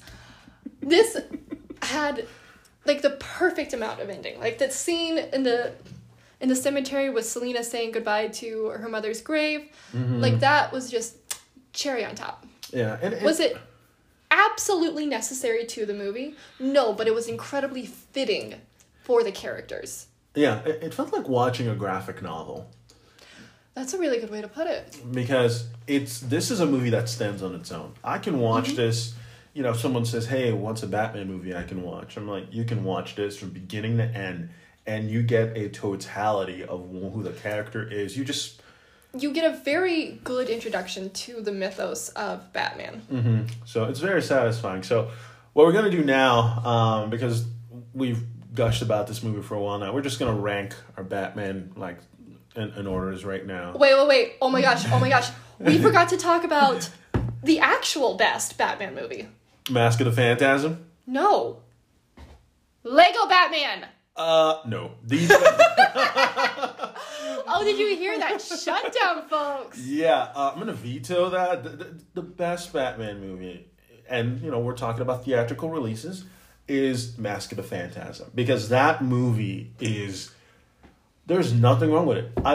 Every single piece of that film, if you've never seen it... I've never seen it. Okay, so there's only one Batman fan on this podcast, folks. Dude, this is my podcast. Okay, there's this amazing line in Mask of the Phantasm. When you hear it after watching the film, it hits just so hard. And the line... Are you going to tell me what the line is? Yeah, the line is, look what these monsters did to us. And when you hear that voice, it's such Who's a perfect... the voice? Huh? Who's the voice? It's Lois Lane from the animated series. She did a character in Mask of the Phantasm. She was Bruce's love interest. And... Oh, that's fun. Bruce and Lois. But what's interesting about Mask She of would the... have ripped him apart. For another time. But, yeah, but I still think you should watch Mask of the Phantasm and Mr. Freeze Sub-Zero. Okay. Or Mr. Freeze Sub-Zero ends with Nora Freeze is cured. And it's the conclusion of Heart of Ice. It's the ending that we always wanted, and they ended it. And it's such a beautiful ending. And then Victor can retire from villainy, and he's like, okay, he does. That's great. Like, the ending of the movie is so poetic and sad because he finds out that his wife is alive, and he's just shedding tears, and he goes and he wanders off into the ice wilderness of the north. He's just like, and you realize that this man did all he wanted was her to be alive, and now that she's fine and okay, he goes like, my job's done. She's better off without me. It's just such a beautiful ending. So Mask of the Phantasm and Batman Sub-Zero, once you see those movies, the alignment changes. So for me, okay, I'm just gonna talk. For me, I would say. Gerry, what are your top Batman movies? Mask of the Phantasm, Batman Sub-Zero, Batman 89, Batman Returns, The Dark Knight, Dark Knight Rises, Batman Begins, Batman Forever, Batman 66, and Batman and Robin. All right, my list is not as detailed.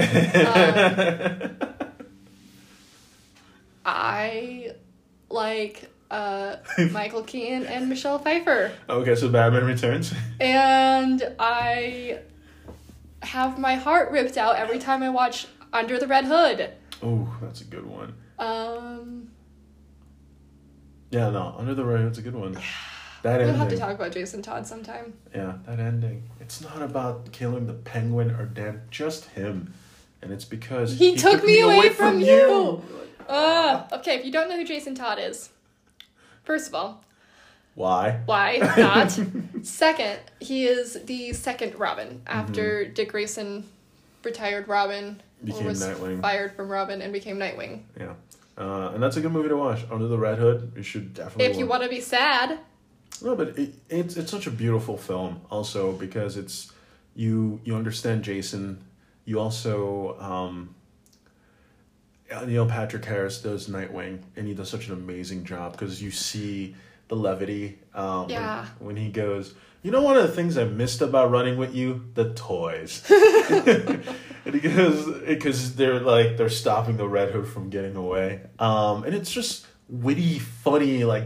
But there's still the tension. Like, you can tell that Nightwing and Batman have some unresolved issues. Like, what are you supposed to do when your father / mentor / big brother figure kicked you out of his house and you're a dramatic teenager as well, and then you both grew up a little bit more and yeah. So we could talk about those relationships all day long. Yeah, the Bat family is just so precious. Yeah. But that's a review of the Batman. I'm excited for where they're going next. I think this Batman could have a Robin. An actual 9-year-old Dick Grayson. I see. I'm always like, that's gonna be a little challenging because the one thing you stay away from sidekicks, especially that young, is you're technically endangering a minor. I mean. Oh yeah. And Bruce's brain is not fully developed at 22. And he's an idiot. Yeah, but I don't know if they do.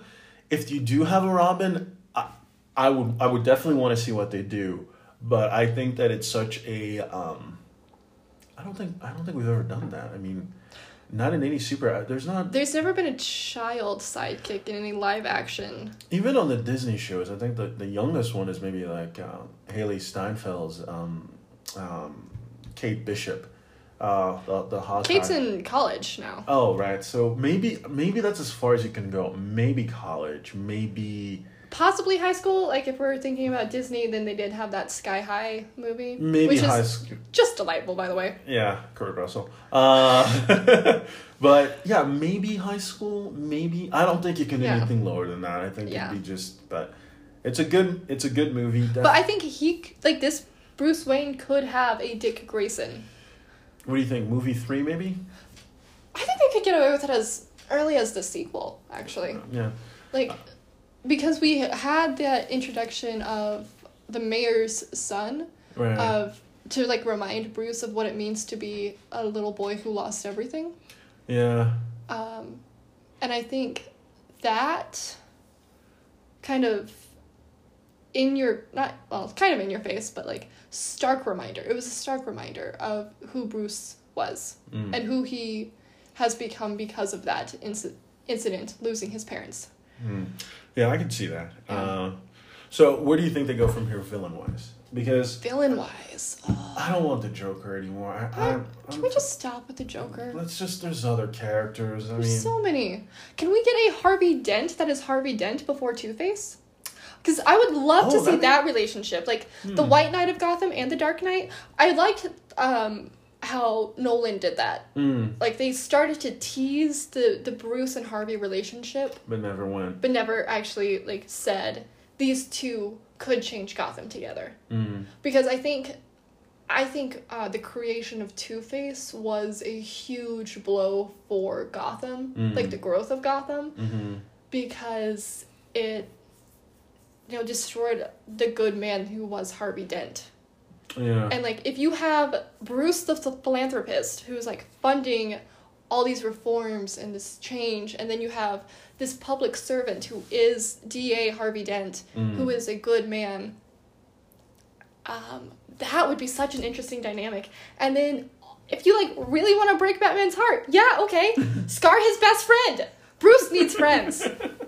Okay, so in choosing Harvey Dent, do you still want, because the way it ends, there's enough, especially with the whole baptism motif. There's so good. So do you think they should introduce maybe elements of the fantastic in this, or because Solomon Grundy would be interesting?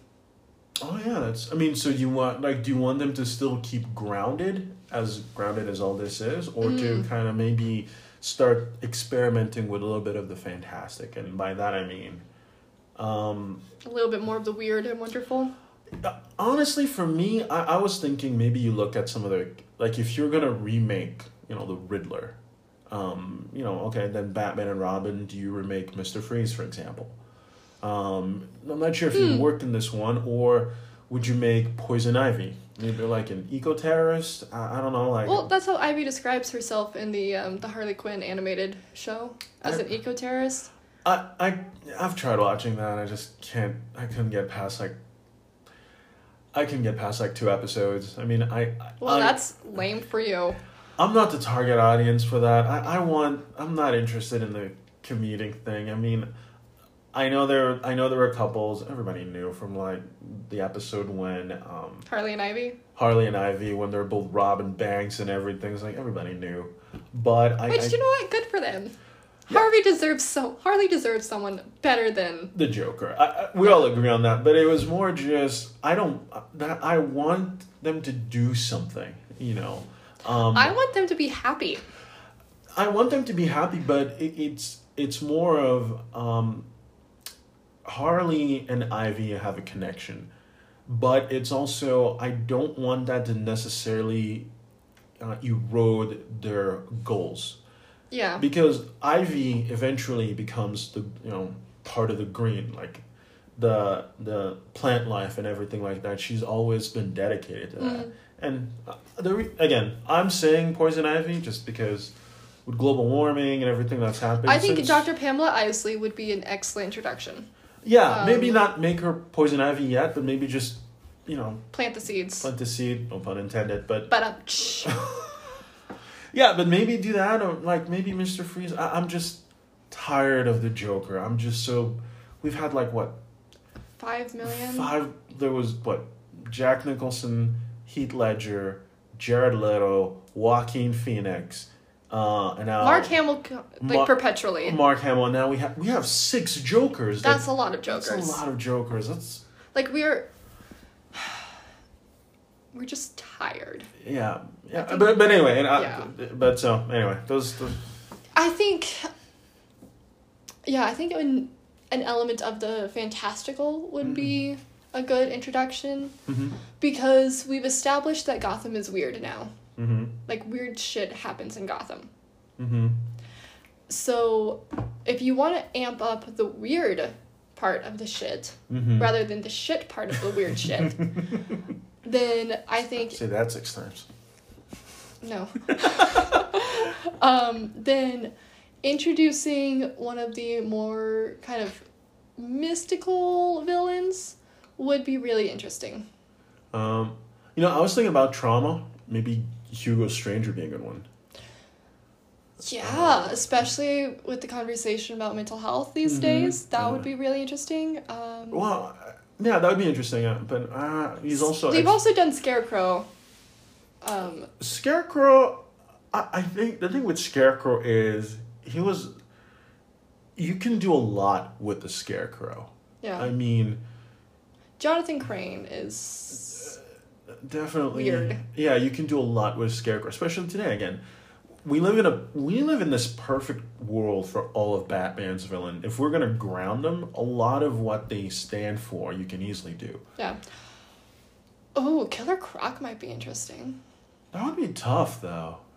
Well, I don't know. I mean, Matt Reeves does have that horror background with the Cloverfield movies. yeah, but he did say he was going to work on like an Arkham series or something. Which could be interesting, like if you go through Arkham Asylum. But anyway.